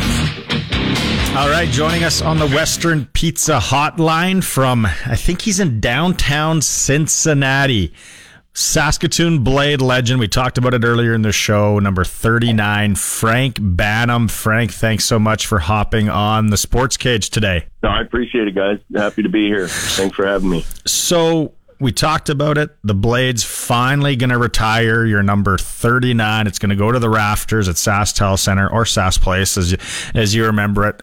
When you found out, where were you and how did you find out? I found out from Tyler Warlock had contacted me. So when he first reached out, obviously I was pretty excited and overwhelmed. I mean, it's something like this is. I think we've talked before, like when Mooner was our coach, Lauren Mulk, and he always talked about, leaving our footprints behind. And something like this with my jersey going in the rafters is definitely leaving the footprints behind. So it was pretty exciting. And I talked with all old teammates and everyone, and it's pretty cool to reunite with them and keep in contact with them. And obviously something like this it's not just what I did in my career there. It was everyone had a part of it, right? If it wasn't for the coaching staff and the players around me, this would have never been possible. So, hey, Frank, I'm pretty excited and looking forward to it. It's Maz here. Yeah. Explain number 39. Who picks 39? Was that given to you when you got there as a rookie, or was that you on your own? No, so as a kid, my dad, he wore number 3. So I always wore number 3 throughout all my youth hockey and everything. That was kind of my number, which is an odd number for a forward. And I actually wore 3 the year before I had 39. And I remember that because I wanted to wear 3 because I didn't wear the 2 previous years. And I remember Lauren Mulliken come, well, that's a defenseman number. You can't wear it. And I'm like, well, I want to wear it. It's kind of my number. And he said, well, I'll tell you what. He's like, if you score a hat trick next game, you can wear it. Yeah. And I scored a hat trick in the first period. And he come after the first period in intermission, and he's like, you bugger. So I wore 3 that year. 39, that was Doug Gilmore had worn that number at that time. I was a fan of Dougie, and and just talking with our trainer at that time, Blaine White, he'd suggested it, and I said, you know what, I like that number, and so that was my number that season, and I wore it through a pro career as well. Right on. Cool story. Okay, so you're the leading point getter ever for the Saskatoon Blades. Actually, Maz wasn't quite sure, and then I said, yeah, he's the guy. So your rookie year, you had 62 points, 17-year-old coming from the Fernie Ghost Riders, where you play in that league as a 16-year-old, which is, we talked about it on the Nooner, super tough league. Yeah. How did you adapt as a 17-year-old that year, Frank? What do you remember about that rookie year with the Blades? Oh, it was definitely a learning experience. Even I think the Rocky Mountain Junior League definitely helped me prepare for junior, but making that step into WHL, that's just another that's a big step as well. So it was a learning experience. It was things were more regimented and structured at that level with our coaching staff. It wasn't like playing shinny hockey anymore or just kind of showing up. Like it was serious. And there was roles and learning the whole, the whole game, defensively, offensively. I was fortunate. I played with some veteran players, had good veteran players around me, like Ryan Fajita, Andy McIntyre, Mark Watton, Tibbetts. They can just keep going down the list. And that year, too, we had a good rookie core. It was a year I came in, Clark Wilm, Rhett Warner, Chad Allen, Jason Duda. We had some good rookies. So it was just, kind of the right place, right time, and it worked out well. That's what I had for a next question to ask you is going to, because there was 17-year-old Paul Buchakowski. Rhett Warner was a 16-year-old as a hometown guy. Clark Wilm actually started that year at 15 years old, Central Butte weapon Clark Wilm. And then the one guy that made life easier for you when you were, lighting it up and scoring through those years was a guy by the name of Norm Miracle in net. He had to give your life or make your life a lot easier. Yeah, and actually Normie and I were roommates my first year. It was, Normie he had a big year, I think, the year before, and then that year we were both roommates, and we were actually, I believe, the only 2 that year that got drafted from the Blades. He was a very talented goaltender. It was actually funny. I was in Detroit yesterday and talking with Osgood a little bit. And that's when I say right place, right time. That could have been Normie easily, right? Just the talent he had, and there was Normie there. And then when I look back, my roommate for after Normie was for 3 years was Wade Belak, and we were very close. Wade was kind of like the big brother to me. So, and people knew that around the league, right? Especially as tough as he was. So, I got probably an extra 3 feet of room, definitely my last year, because if anybody went after me, they knew they had to answer the bell to Wade. And obviously he didn't assist on a lot of my goals, but I still believe, he was definitely a part of it as well, because it makes a big difference when you got a guy behind you that's gonna, especially of his size and strength and kind of his reputation conversation back then. So he was definitely a positive for my career in Saskatoon. That's for sure. 207 penalty minutes that last year there. Do you, Maz, go ahead? It's funny because the world of hockey has changed. Obviously, the Wade Belaks, guys like that around. So when Mooner was your coach, is that when Mooner was still smoking cigarettes, like before games and between periods and stuff like that? Because that's the era of hockey you grew up in, where smoking was readily available in and around dressing rooms and press rooms. Was he a Demorier or a Players Light guy when he was smoking cigarettes during the game? Yeah, I don't remember, but I do remember. As a rookie, I sat behind him on the bus. So, there were those trips, the long trips. Those were long ones because, back then there was a lot of cigarettes. So smoking on the bus. That is crazy. That's the best. You'd get kicked out of the league now if you were smoking on the bus. Somebody's parents would sue you. No doubt. Yeah, I think it was the only smoke that one year. After that, I think he quit and he was exercising, getting back into shape, and so it was only 1 year with him there. I've known Mooner for like 20 years, guys. An absolute weapon. Totally love it. This show's heard across Saskatchewan, and your days, Blade, skating, you had the Crush Can in Moose Jaw, the Civic Center, the little barn in Swifty, up at the Communoplex in Prince Albert. You guys had the nice new shiny rink in Saskatoon, and then, the Agrodome here in Regina. Was there one place, Saskatchewan-wise, Frank, that you really liked to play, or there was a rivalry that you really, seemed to light it up or get more points or just feel more comfortable in a Sasky rink? To be honest, I liked them all because they were all good atmospheres, and they all were, something a little different from PA and Regina, Swifty, Moose Jaw. So there were always big games. The Moose Jaw, I think back then, because that's where Mooner came from, was Moose Jaw. I think he was there the year before or something. He came to Saskatoon, so. Those were rough games because, back then the hockey was different, and Mooner's thing was like, let's send the message right from the beginning. And when you got like Belak and Yakimishin and your big guys. Didn't they have Rob Trump? Didn't the Warriors have Rob Tremblay on that team? Yeah. Who was that? Sorry. Didn't the Warriors at that time have Rob Tremblay on that team? Because he would fight Wade Belak. Yeah. I remember that. And Chris McAllister was playing for the Blades. Yeah.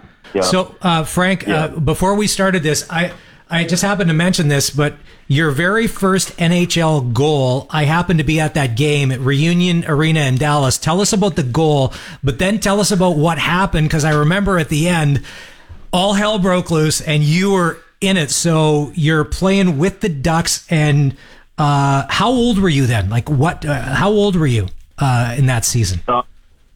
I probably would have been, I'm guessing, 22. Okay. Around there, 21. It was probably my fifth game up that season. And the goal, that was my first goal. It was a good play, like Matt Cullen, who I connected well with. He was a similar player to Mark DL, and just, he could find players right.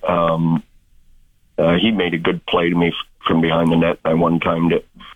But I always remember that game because it was the same season Paul Correa was, knocked out for the whole season. He'd got hit earlier in the year by Gary Suter from the Hawks. And when we were in Chicago, that was obviously a rough one, sending a statement. And then playing in Dallas, it was, I think, the third period, and Ludwig, he hit Solani pretty good in the head. Solani went down, and so obviously the team and their coach was Pierre Paget at the time. They're like, oh, right, well, after that, it was just it was just a mayhem. I remember the game. I was in the penalty box with maybe 6 other guys, and we had three players left, nobody on the bench. It was awesome. 3 players had to finish the last 5 minutes of the game. They couldn't change, or maybe 3 minutes, because there was nobody left on the bench. Everyone was either kicked out or in the penalty box.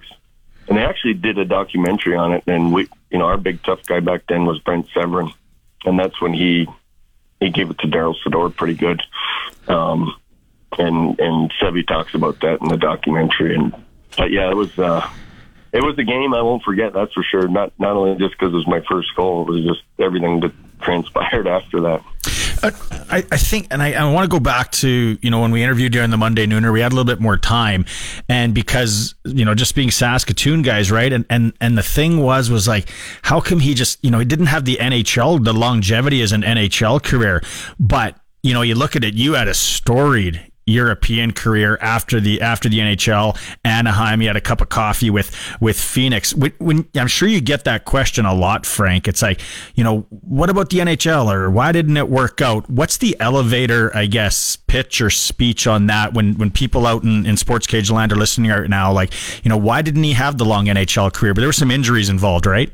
Yeah, I was early on in my career. I tore my your muscle, your stomach muscle and your groin muscle that going attached to your pubic bone. I tore it so bad that I chipped the pubic bone.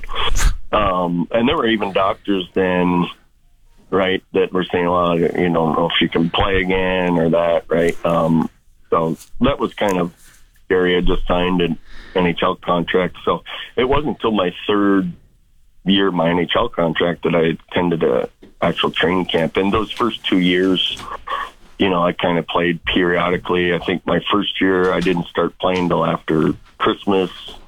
And then the second year I didn't start till November. I was supposed to have a surgery again. So that, that wasn't the best way to start out, especially after coming after a great season that I did with Saskatoon. Because they were, talking with them. They're like, oh, yeah, like, you're part of the future.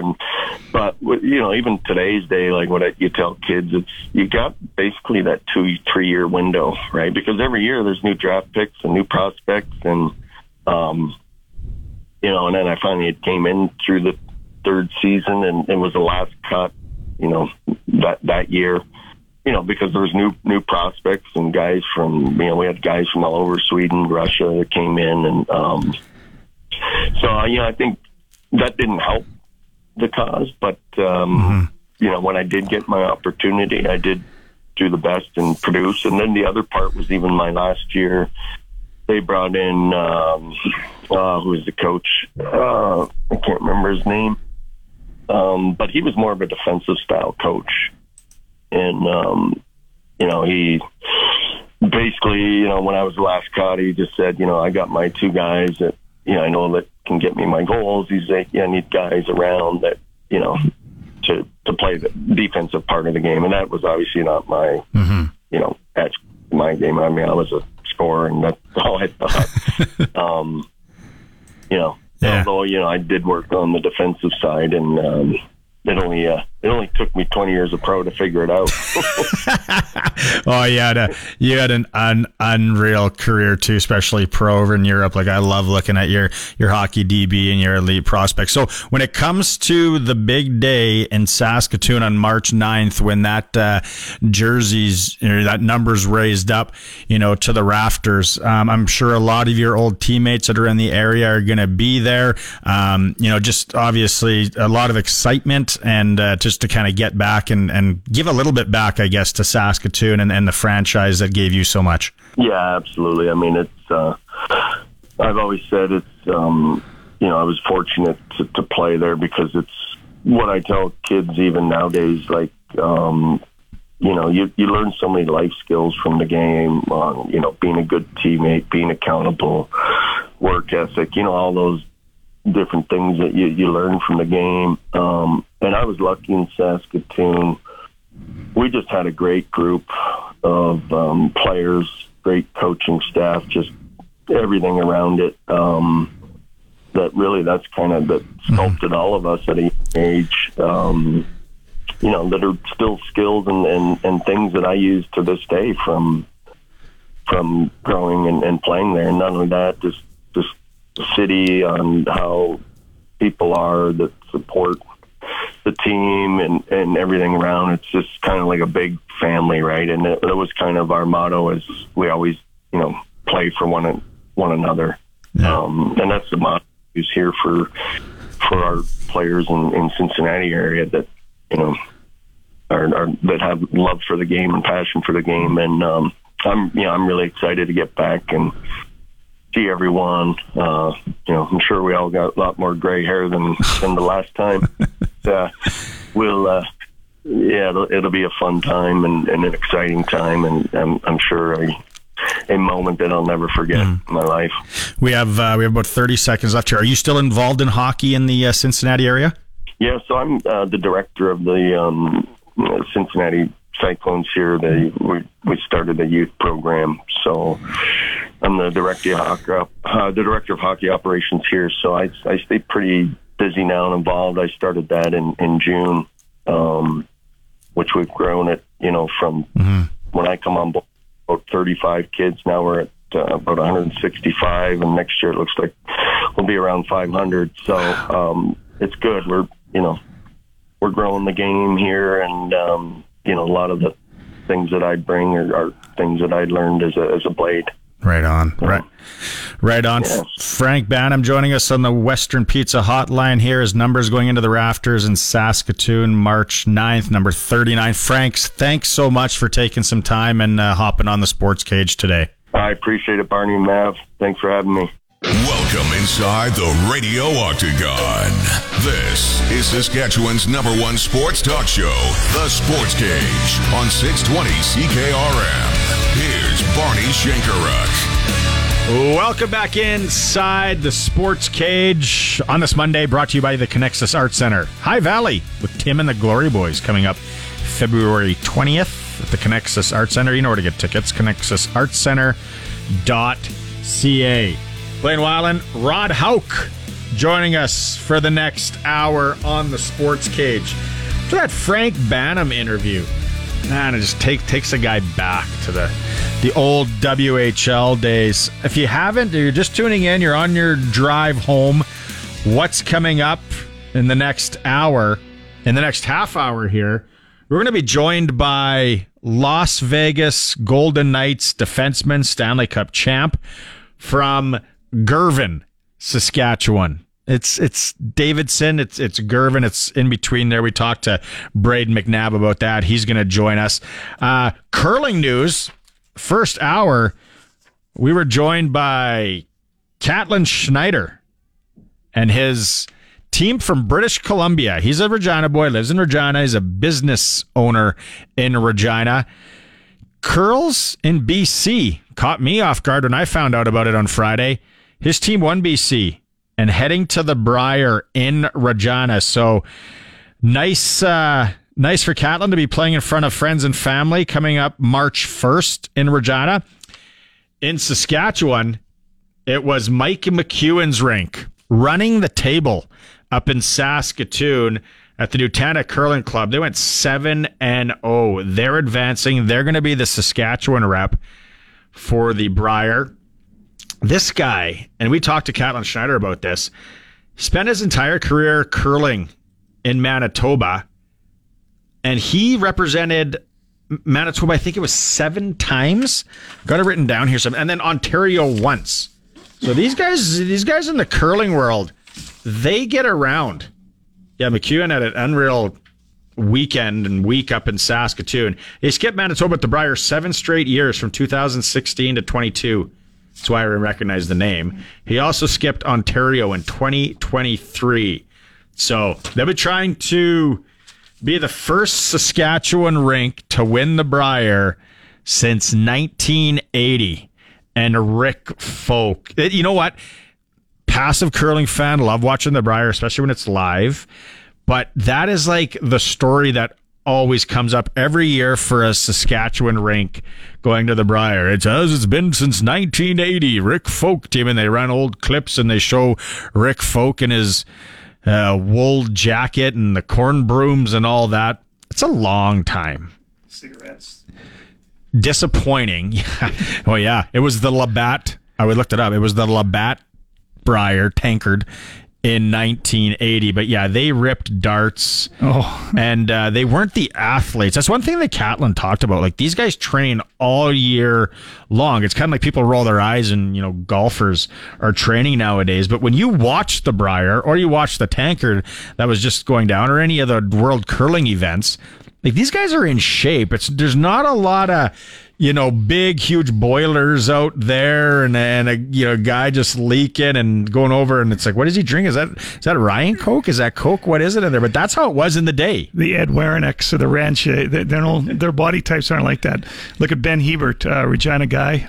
I'm not sure, did Ben's team qualify for the Briar this year or not? I don't think Alberta has had their playdowns yet. I don't know if that's coming up. Blaine's gonna look, but that's again another good point there. I taught Ben at Riffle my first 2 years teaching. He played on the high school hockey team. We had high school baseball back then. Good athlete, but you want to talk intense. Everything was he hated losing. Yeah. So whether he was baseball, hockey, whatever, intramurals, he's just an intense guy. We interviewed him on the Monday Nooner, and it was funny because I think it was Colony Coffee or something. That was his side job. He delivered coffee, and but he's taken curling ultra serious, made a lot of money, made a career out of it. But we did ask Catlin too. I'm like, so when you know that there's the TV game, like, do you do a few push-ups in the locker room before you go? He goes, absolutely, got to get the biceps looking good, get all swole, right? So yeah, no, it's good job. So we got two, I guess, ties to Saskatchewan and Regina coming up. The Briar, March 1st in Regina at the Brand Center. Will you go? I think I'd go watch a couple games. I wouldn't go all week, obviously, but no, I don't mind that, and it's always good socializing in the Briar Patch after. There's and I think Play Now, they will have odds. So now it'll take playnow.com, the Saskatchewan sports book sponsor of the Sportscage. They should have it. When I get Ben Whiting on the show tomorrow, we're going to talk Super Bowl prop bets. They should have some curling action on, but that's going to open up a whole different ball of wax for me. Oh, that'll make it more interesting for sure. Oh, absolutely. Sprinkle on a little curling action. Also, we talked about the Pats last night. Unbelievable. They were down and they were up, and then they gave it away, and then they went in overtime, and then a shootout. Pats win against Red Deer, but they are still 7 points back of that final playoff spot. They're heading to Alberta. They're grinding away. The Saskatoon Blades beat Brandon 3-1 yesterday. The Blades are an absolute wagon. They're sitting, obviously, still in first place in that Eastern AAA U18, formerly known as AAA Midget Hockey. Pat Canadians, you're involved with the Pat Canadians.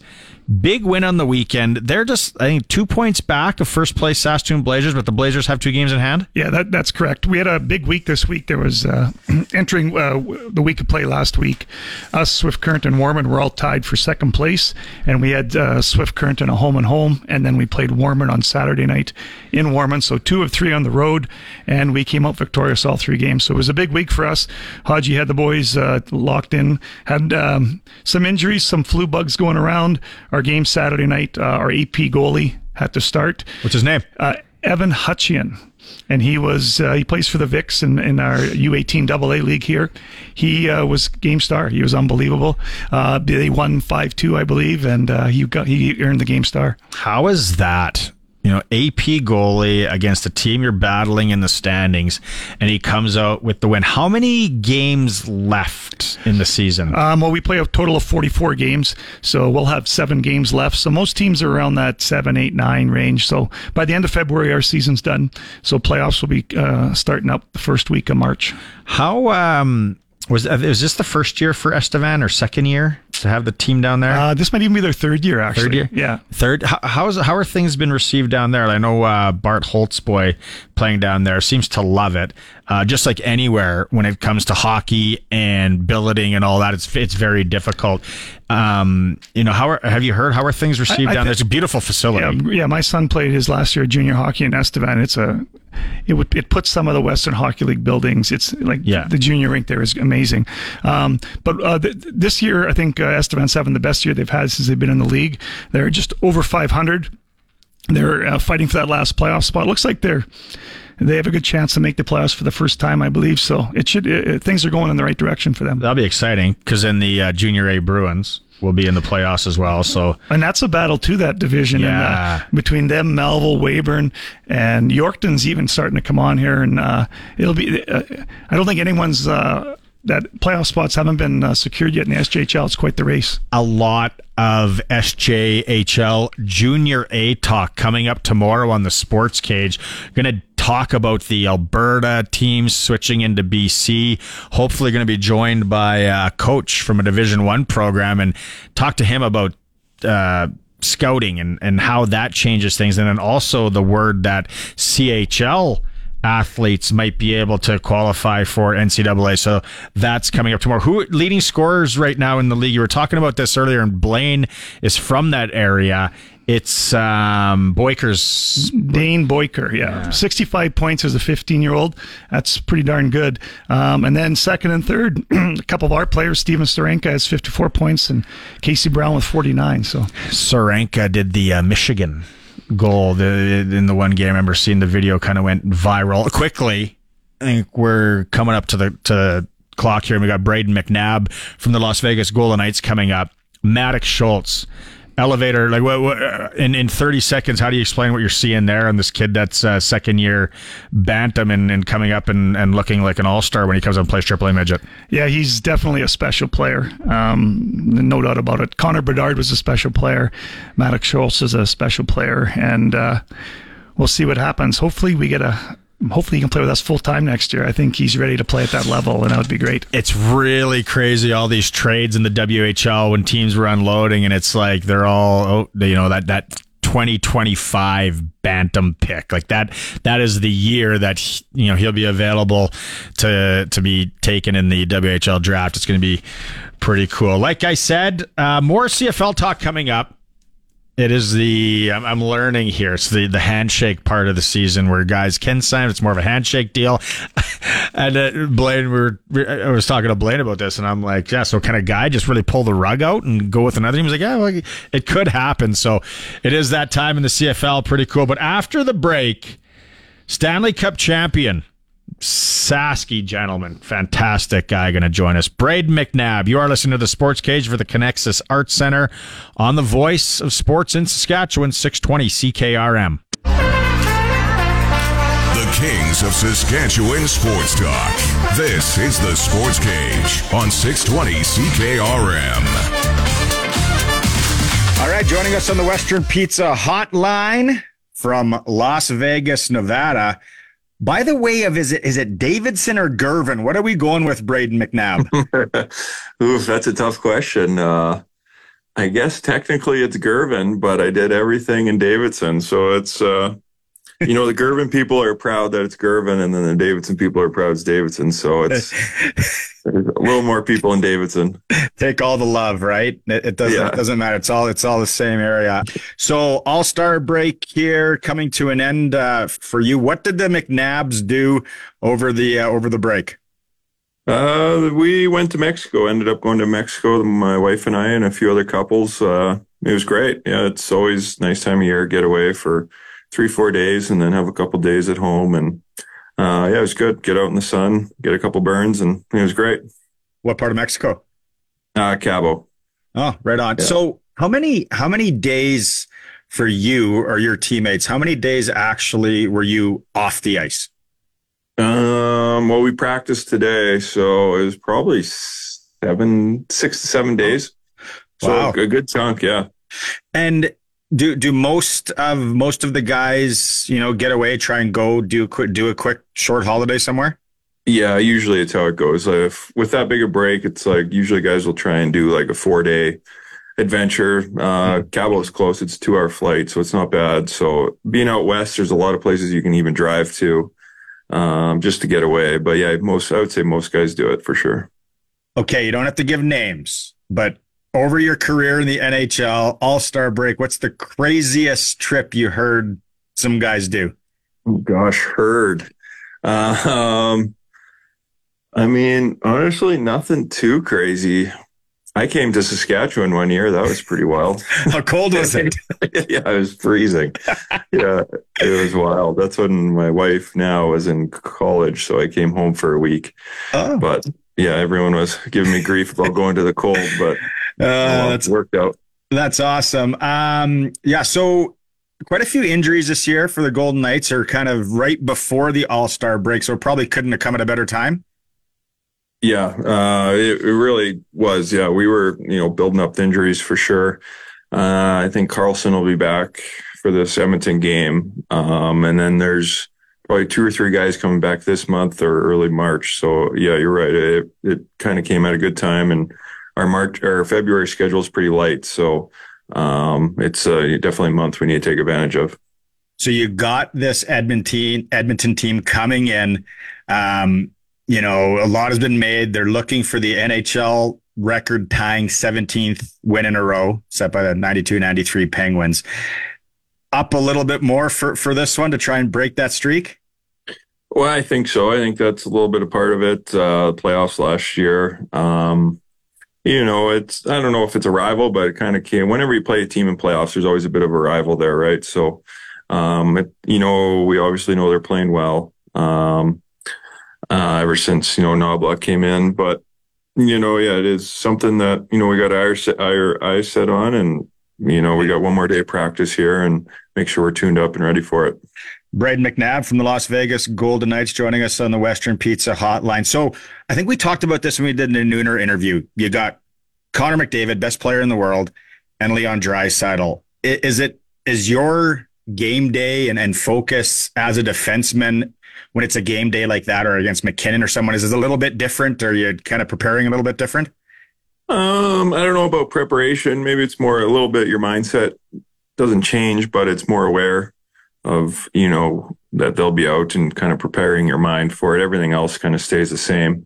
But yeah, those are definitely 2 guys that, we obviously talked about, and everyone talks about. They're high-end players, but I think for them, and they have their depth going right now too, right? So their third and fourth lines are scoring for them, and that's probably why they're on the run right now. So like after McDavid, after McKinnon, guys like that. So casual fans, that guys like me that are DGen gamblers that gamble or whatever. But as an NHL defenseman, who's a guy that maybe doesn't get the notoriety that is like sick skilled and you really got to be on your toes for? Well, I think Kucherov, he's not under the radar. He's leading the league in points, I think. Yeah. But him being out in Tampa, he doesn't get much notice or talked about as much as these other guys. Mm-hmm. But, McKinnon's on a different planet this year. He's playing awesome. That line with Ratton, McKinnon, and they kind of sub guys in and out of that line. But those 2 work so well together. They're always a tough match. Every team has their strengths, and it depends what kind of night you get out of them. They could be on their game. It could be tough, or they could be having an average game, and makes it a little easier. What was your take on seeing Connor Bedard with your eyeballs for the first time? Yeah, that was a cool game. I think, he's obviously, we got him early in the year twice, and, it's unfortunate he got hurt because he's a guy who's only going to get better and better the more reps he gets. But he does have that shot where, he actually did score on us twice in the 2 games. So, but yeah, he's a guy who he doesn't need much. If he gets opportunity, he's going to finish on you. Yeah. But yeah, he's young, and, he probably needs time to grow and, get a little faster. And when he does that, the sky's the limit for sure. The boys at Extreme Hockey here have one of his sticks from last year. I couldn't believe how tall it was. Like, I'm 5'10", and it's up to my head. So I think that's where some of that velocity and that shot comes. Yeah, absolutely. It is a very abnormally long stick for sure. It's Super Bowl week in Las Vegas. A lot of hype going to be coming in. You guys are off, I think, Saturday, Sunday. Then you got Mini on Monday. Anything special planned with the team around Super Bowl? Well, I'm sure we'll get together. Nothing planned as of yet, but we always will get together. I don't know. I haven't heard of anyone going yet. I think the ticket prices are outrageous. So unless I get some sweet offer, I won't be going. You can buy Davidson and Gervin for how much some of those boxes are going. Yeah, it's nuts. It's crazy. So it's a fun day of the year where you can get together and watch the game. It's a lot going on, so it's fun. Who are you cheering for? Oh man, I don't know if I'm cheering for anyone. It's I don't know. It's a tough one. It's tough to bet against Mahomes. I mean, and that San Fran team is just well-rounded, and Yeah. so we'll see. I don't know. It's a tough one. Kind of like you guys were last year. All right, couple more here before we let you go. Brayden McNabb joining us on the Western Pizza Hotline. Are you keeping track of your brother at all? Former Regina Pat goaltender Dean McNabb and the Davidson Cyclones. Like, I know he was a little bit hurt, but they're kind of rolling in league and provincials now. Yeah, he was on the IR for a bit there, but I saw yesterday they won, I believe, right? And that was playoffs or provincials. Yeah, that was a playoff game. Yeah, that's what I thought. Yeah, so they're rolling. They're looking to hang another banner, and they're on the right track. Do you again? We talked about this on the Nooner, but you remember kind of this is the time of the year, right? Teams are in provincials, teams are in playoffs. Do you remember as a kid a lot watching senior hockey out in Davidson? Oh yeah, absolutely, all the time. That was kind of the highlight for me, and basically kind of the ultimate goal when you're younger, because it's all you know. But yeah, I would always go. I'd be so upset when we wouldn't go, because you knew exactly what the playoffs were. I don't know if they still do it, but it was like 2-game total point sometimes. So they don't do it anymore. But that's yeah, they used to be like that. Then I'd be running the horn down in the corner of the rink. So yeah, lots of good memories of senior hockey. Right on, Brayden McNabb. You're a Sasky gentleman. Totally appreciate you hopping on the Sports Cage here today. Yeah, no problem. Thanks for having me. I'm Blaine Weiland in the Harvard Media Sportscage Studios with your sports ticker for Busy Bee Overhead Doors. Busy Bee will repair or replace a residential or commercial garage door so you don't get stuck in or out. Catch the buzz. Busy Bee Doors, the garage door specialists. CFL free agency negotiation period opened up on Sunday, and today we're learning of some possible deals that could be struck as soon as next week. The reports are coming in that the Saskatchewan Roughriders will address their offensive line in free agency. According to multiple reports, they will sign offensive tackle Jamarcus Hardrick to a 2-year deal that will make him the highest paid American offensive lineman, actually the highest paid offensive lineman period in the CFL. Another deal possible is the Ottawa Redblacks signing linebacker Darius Pickett, formerly of the Toronto Argonauts. There's also reports that the Argos will release Pickett early from his deal, meaning that he can sign with the Red Blacks as soon as possible when he's granted that release. 2 games in the NHL tonight. The Toronto Maple Leafs will take on the New York Islanders, and the Colorado Avalanche will take on the New York Rangers. The Quebec government announced today that they're going to be covering the entire cost for a new roof for Olympic Stadium, $870 million. Work will begin later on this year and will take place over the next 4 years. And the NFL Super Bowl week kicked off today. Roger Goodell held a press conference earlier this hour, and one of the big announcements he made is that the first game in Brazil will be featuring the Philadelphia Eagles, and it will take place on the Friday of week 1. So that will mean that will be the day after the season kicks off, the Thursday after Labor Day. And that's a look at sports. Let's head ringside and check in with the oldest major junior hockey team in Canada. This is Pat Chat from your official voice of the Regina Pats, 620 CKRM. Welcome back inside the Sports Cage. It is Pat Chat time. The Regina Pats yesterday at the Brandt Center. Shootout win over the Red Deer Rebels. As we talked about earlier, though, the Pats just can't gain enough ground. Still 7 points back, but they got 19 games left in the season. As I said earlier, don't let this weather fool you. There is still a lot of hockey left, but the Pats are in tough. As for what they got coming up, tomorrow night, they're in Medicine Hat to take on the Tigers. And then Wednesday, they're at the Scotiabank Saddle Dome. I still like to call it the Canada Inn's Saddle Dome in Calgary. But then they're back home. The fellas are back home. They play Edmonton, Mad Hat, and Swift at home. So a chance to, I haven't seen Swift play yet. So that's Pat Chat. Rod Houk joining us. Blaine Weiland here. We talked WHL earlier, and how many games left and all that. And I think it was at the start of the program. When you look, if things started right now, Blades would play the Calgary Hitmen. PA Raiders 1 point back of the Hitmen for that last playoffs. I'd love to see PA in just because of Cliff Mapes, Curtis Hunt, Mike Sissons, all the guys up, they're doing such a great job. But that Saskatoon Prince Albert first round series would be greasy. It would be kind of like Regina Moose Jaw, right? Yes. Same thing, right? There's been, I couldn't imagine, that rivalry I don't know as well because I haven't played there, but I definitely knew the Regina Moose Jaw one.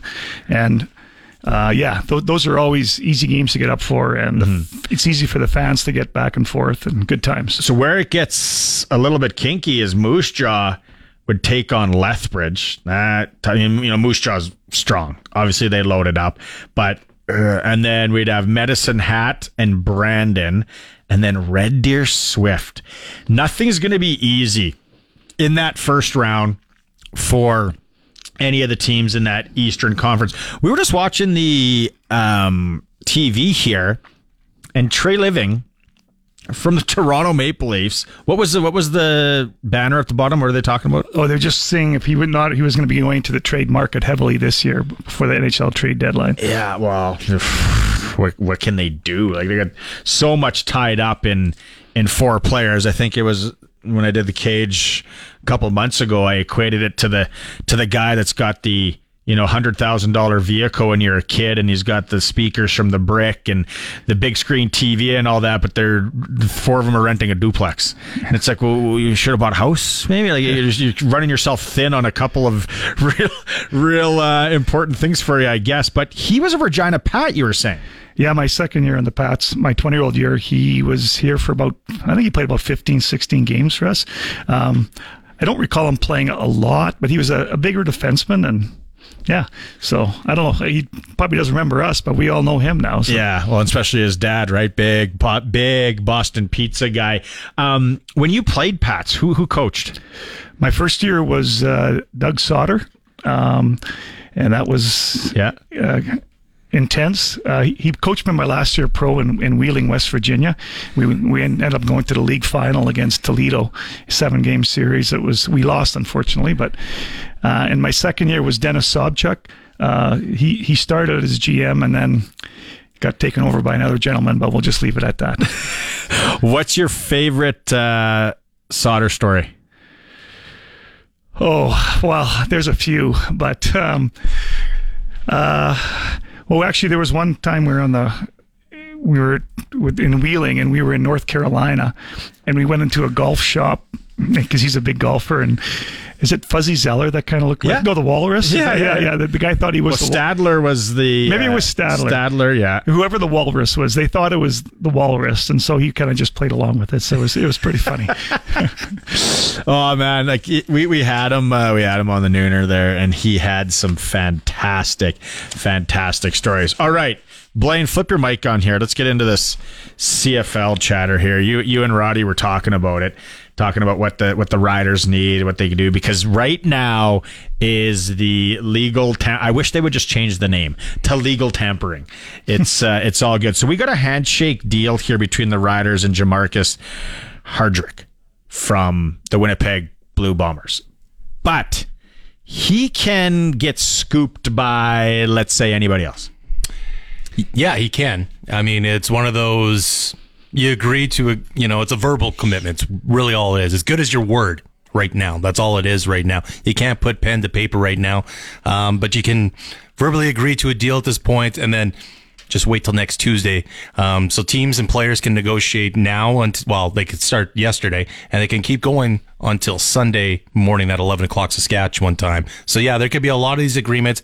They can walk it back. It doesn't happen too often. I know in the NFL they do this. It's only 3 days in the NFL. I remember Frank Gore agreed to a deal with Philadelphia, and he later walked away from that deal. So, but it doesn't happen too often that when you agree that they walk away. But it does happen on occasion. But it's all signs indicating in terms of the deals that were signed, like that we've been hearing today. Then you were talking, and we started talking about quarterbacking and who they signed, and but it all starts with the offensive line, right? It doesn't really matter where you're playing football, who you're playing football with. It's the offensive line. What else is out there in free agency when it comes to offensive line? It's slim pickings. Like, that's why I think we've seen the Rough Riders, look to guys like Logan Ferland and Philip Lake. Now they got Canadians in there as well with Hardrick as well. So It looks like they got 4/5 of the O-line already in place, so it remains to be seen what they're going to do at left tackle. And some people say that's the biggest position at the offensive line as well, but seems like they got the majority of the O-line solidified now. As a fan, Roddy, what are you thinking? Right now? What are you hoping for? Well, hoping for a win after Labor Day would be good. We haven't had one of those in 2 years. But again, I think we talked about the offensive line with Trevor Harris coming back after the injury he had last year. We got to keep him. We got to protect him and keep him in the pocket and keep him from being sacked too many times. And if he's healthy, hopefully, we'll get a few more wins than we did last year. Talk about pins and needles as Rider fans and casual or hardcore. It's like, it's just like when a player gets injured in hockey, like my son, right? He injured last 3 weeks here. He's off, coming back this week. It's like, ugh. And that's, Rider fans. It's how we live and how it is. And let's hope the health is there. If you're just tuning in, the Sports Cage today, and you're a hockey fan in that Wynyard area, oh, mama, do we have a good one for you tonight? Game 3 in Wynyard between the Raymore Rockets, the Wynyard Monarchs. Raymore with a somewhat of an upset win yesterday to force this Game 3. Roddy, 8:30 p.m. puck drop after playing last. So last night, I think the game would have been done probably around 6 o'clock. It was a late afternoon tilt. Yeah, I think it was a 5 o'clock start. So 5, yeah. Yeah, so at 8:30, by the time you shower up and have a root beer or two, and then get back on the road, yeah, they're probably home 10:30. It's going to be rocking in there, though. I was just looking up. I actually sent a message here to see, and it doesn't sound like there are any streams to watch that game. So if you're in that area and those towns separated by 64 kilometers, I think it is. Oh, the rivalry is hot. It's going to be awesome. So go and watch that third and deciding game in Wynyard tonight. Brayden McNabb joined us, and tomorrow's the day. The Golden Knights back at it, and they host the Edmonton Oilers. It's almost, I feel like we were in the same spot last year. Obviously, they didn't go with the amount of wins, but the Edmonton Oilers have a chance to tie the 92-93 Pittsburgh Penguins tomorrow for 17 wins in a row. And wasn't it last year, Blaine, Rod, correct me if I'm wrong, that they went on an absolute heater last year as well after losing some games? Like, to be an Oiler fan, you have to be strong. You got to be emotionally strong. Oh, for sure. Almost it's like being a Rider fan, right? Yeah, they've got their ebbs and flows, and when they're struggling, it usually stems around their goaltending not being very good. But when Skinner's playing the way he is, and they get some scoring from guys besides McDavid and Draisaitl, what were they saying? There were some of their second line guys, third line guys that had more 5-on-5 goals than McDavid and Draisaitl did. So when you're getting contributions like that throughout your lineup, and you're getting Skinner standing on his head, you're going to ride the wave now. So ebbs and flows, but again, you don't want to peak too soon, because playoffs for the NHL, when do they start? Like May? It's a long ways away yet. It is a long way. When I was talking to Brett Kissel about the Oilers last week, and how gravy that Corey Perry signing is for them. Like, as soon as all that went down, and Perry, went and did his thing and into rehab and came out, you knew that the Oilers were going to be the team that he was going to. Very similar to Evander Kane. But I think that signing, as an Oiler fan, that could be, and I'm not an Oiler fan, by the way, that could be what you need, because that first round is going to be greasy, and they're going to focus on Draisaitl and McDavid, and they're going to beat the snot out of them, and then you just don't have anything left. It's just so hard. And if you're not deep enough, but then again, Hyman's playing out of this world this year. Nugent Hopkins has been good for them the last couple of years. Yeah. Really good. So, yeah. Skinner in, trade deadline. I don't know. Do they maybe try and add? Is there going to be anybody available to? Like Jake Allen, maybe in Montreal. There's a veteran that Montreal's got some good young goaltending. Supposedly they got a guy in the college ranks that's supposed to be unbelievable. So maybe a guy like Jake Allen would be a good addition to Edmonton. He's a veteran guy that has been around, never really been, I'd say, a true number one guy in the NHL, but a very good, capable number two for sure. As a goalie, been around, played a lot of pro hockey and whatnot. Is it that older veteran presence in net, or do you roll the dice and you just sign that guy and then maybe he gets a game and it's like, who the heck is Aiden Hill and what's going on? Because I was heavy on the Las Vegas Golden Knights last year, and then when their starter name escapes me right now, Robin Lehner goes down, and I'm like, oh. And then it's like Aiden Hill, and I'm like, what do I remember this guy from? And then he was unbelievable. And you see it, with goaltenders all the time. But yeah, I think a goalie with veteran presence, if they can pull that deal. Yeah, I'm not sure what kind of cap space they have, and I'm not even sure what a guy like Allen's contract would be. But Marc-Andre Fleur's name's been kicking around too. Now, I don't know. Does he have game left? I think he has game left. That'd be a great guy. But it was like, last year when was it the Rangers signed Jonathan Quick? Veteran guy can do some things, and he never ended up playing much and all that. But yeah, if the Oilers could land somebody, and I'm really curious on the trade deadline for them. Toronto, again, I don't know cap space, what they would move. All that's going to be really interesting. Just the two games in the NHL tonight, things really start firing back up tomorrow night. AAA midget back to the Pat C's. When are they back in action? We got Yorkton at home tomorrow night, and Yorkton's struggling this year. Yeah, they're struggling. I believe they made a coaching change here as well. Okay. So yeah, they're struggling. And then we have Thursday night we go to Moose Jaw, and then I believe Saturday we're back home again. I'm not sure who that one's against, but we are. We're here home to Estevan here on that hockey in the playoffs. If you get a chance to go watch a U18 AAA game, or like I've said this before, a U18 female AAA game, like it is an absolute eye opener on how good this hockey is, females or males. But to the males, and you get a chance to watch it down at closer to ice level, right? Because you do, and if you're playing in C6 or whatever, or watching the game in C6, these kids are flying. Oh, it's good hockey, and it's funny you talk about the girls. Tuesdays are my busy days after my regular job. I come down to work with U of R goalies for a half hour, and then I run over to the other rink and work with the Rebel, the U18 for an hour and a half. And the skill of the girls is unbelievable. I have two nieces that play for the U of R ladies team, and they're good hockey players. Like the female game's come a long way. Big. Oh yes, very big and strong and gritty. The AAA, like you said, for the boys and the girls, it's good. It's good hockey. Mike Merck's done a good job with the AAA girls. They're number one, I think, in the league as well. They were silver medalists or bronze medalists in all of Canada last year. Yeah.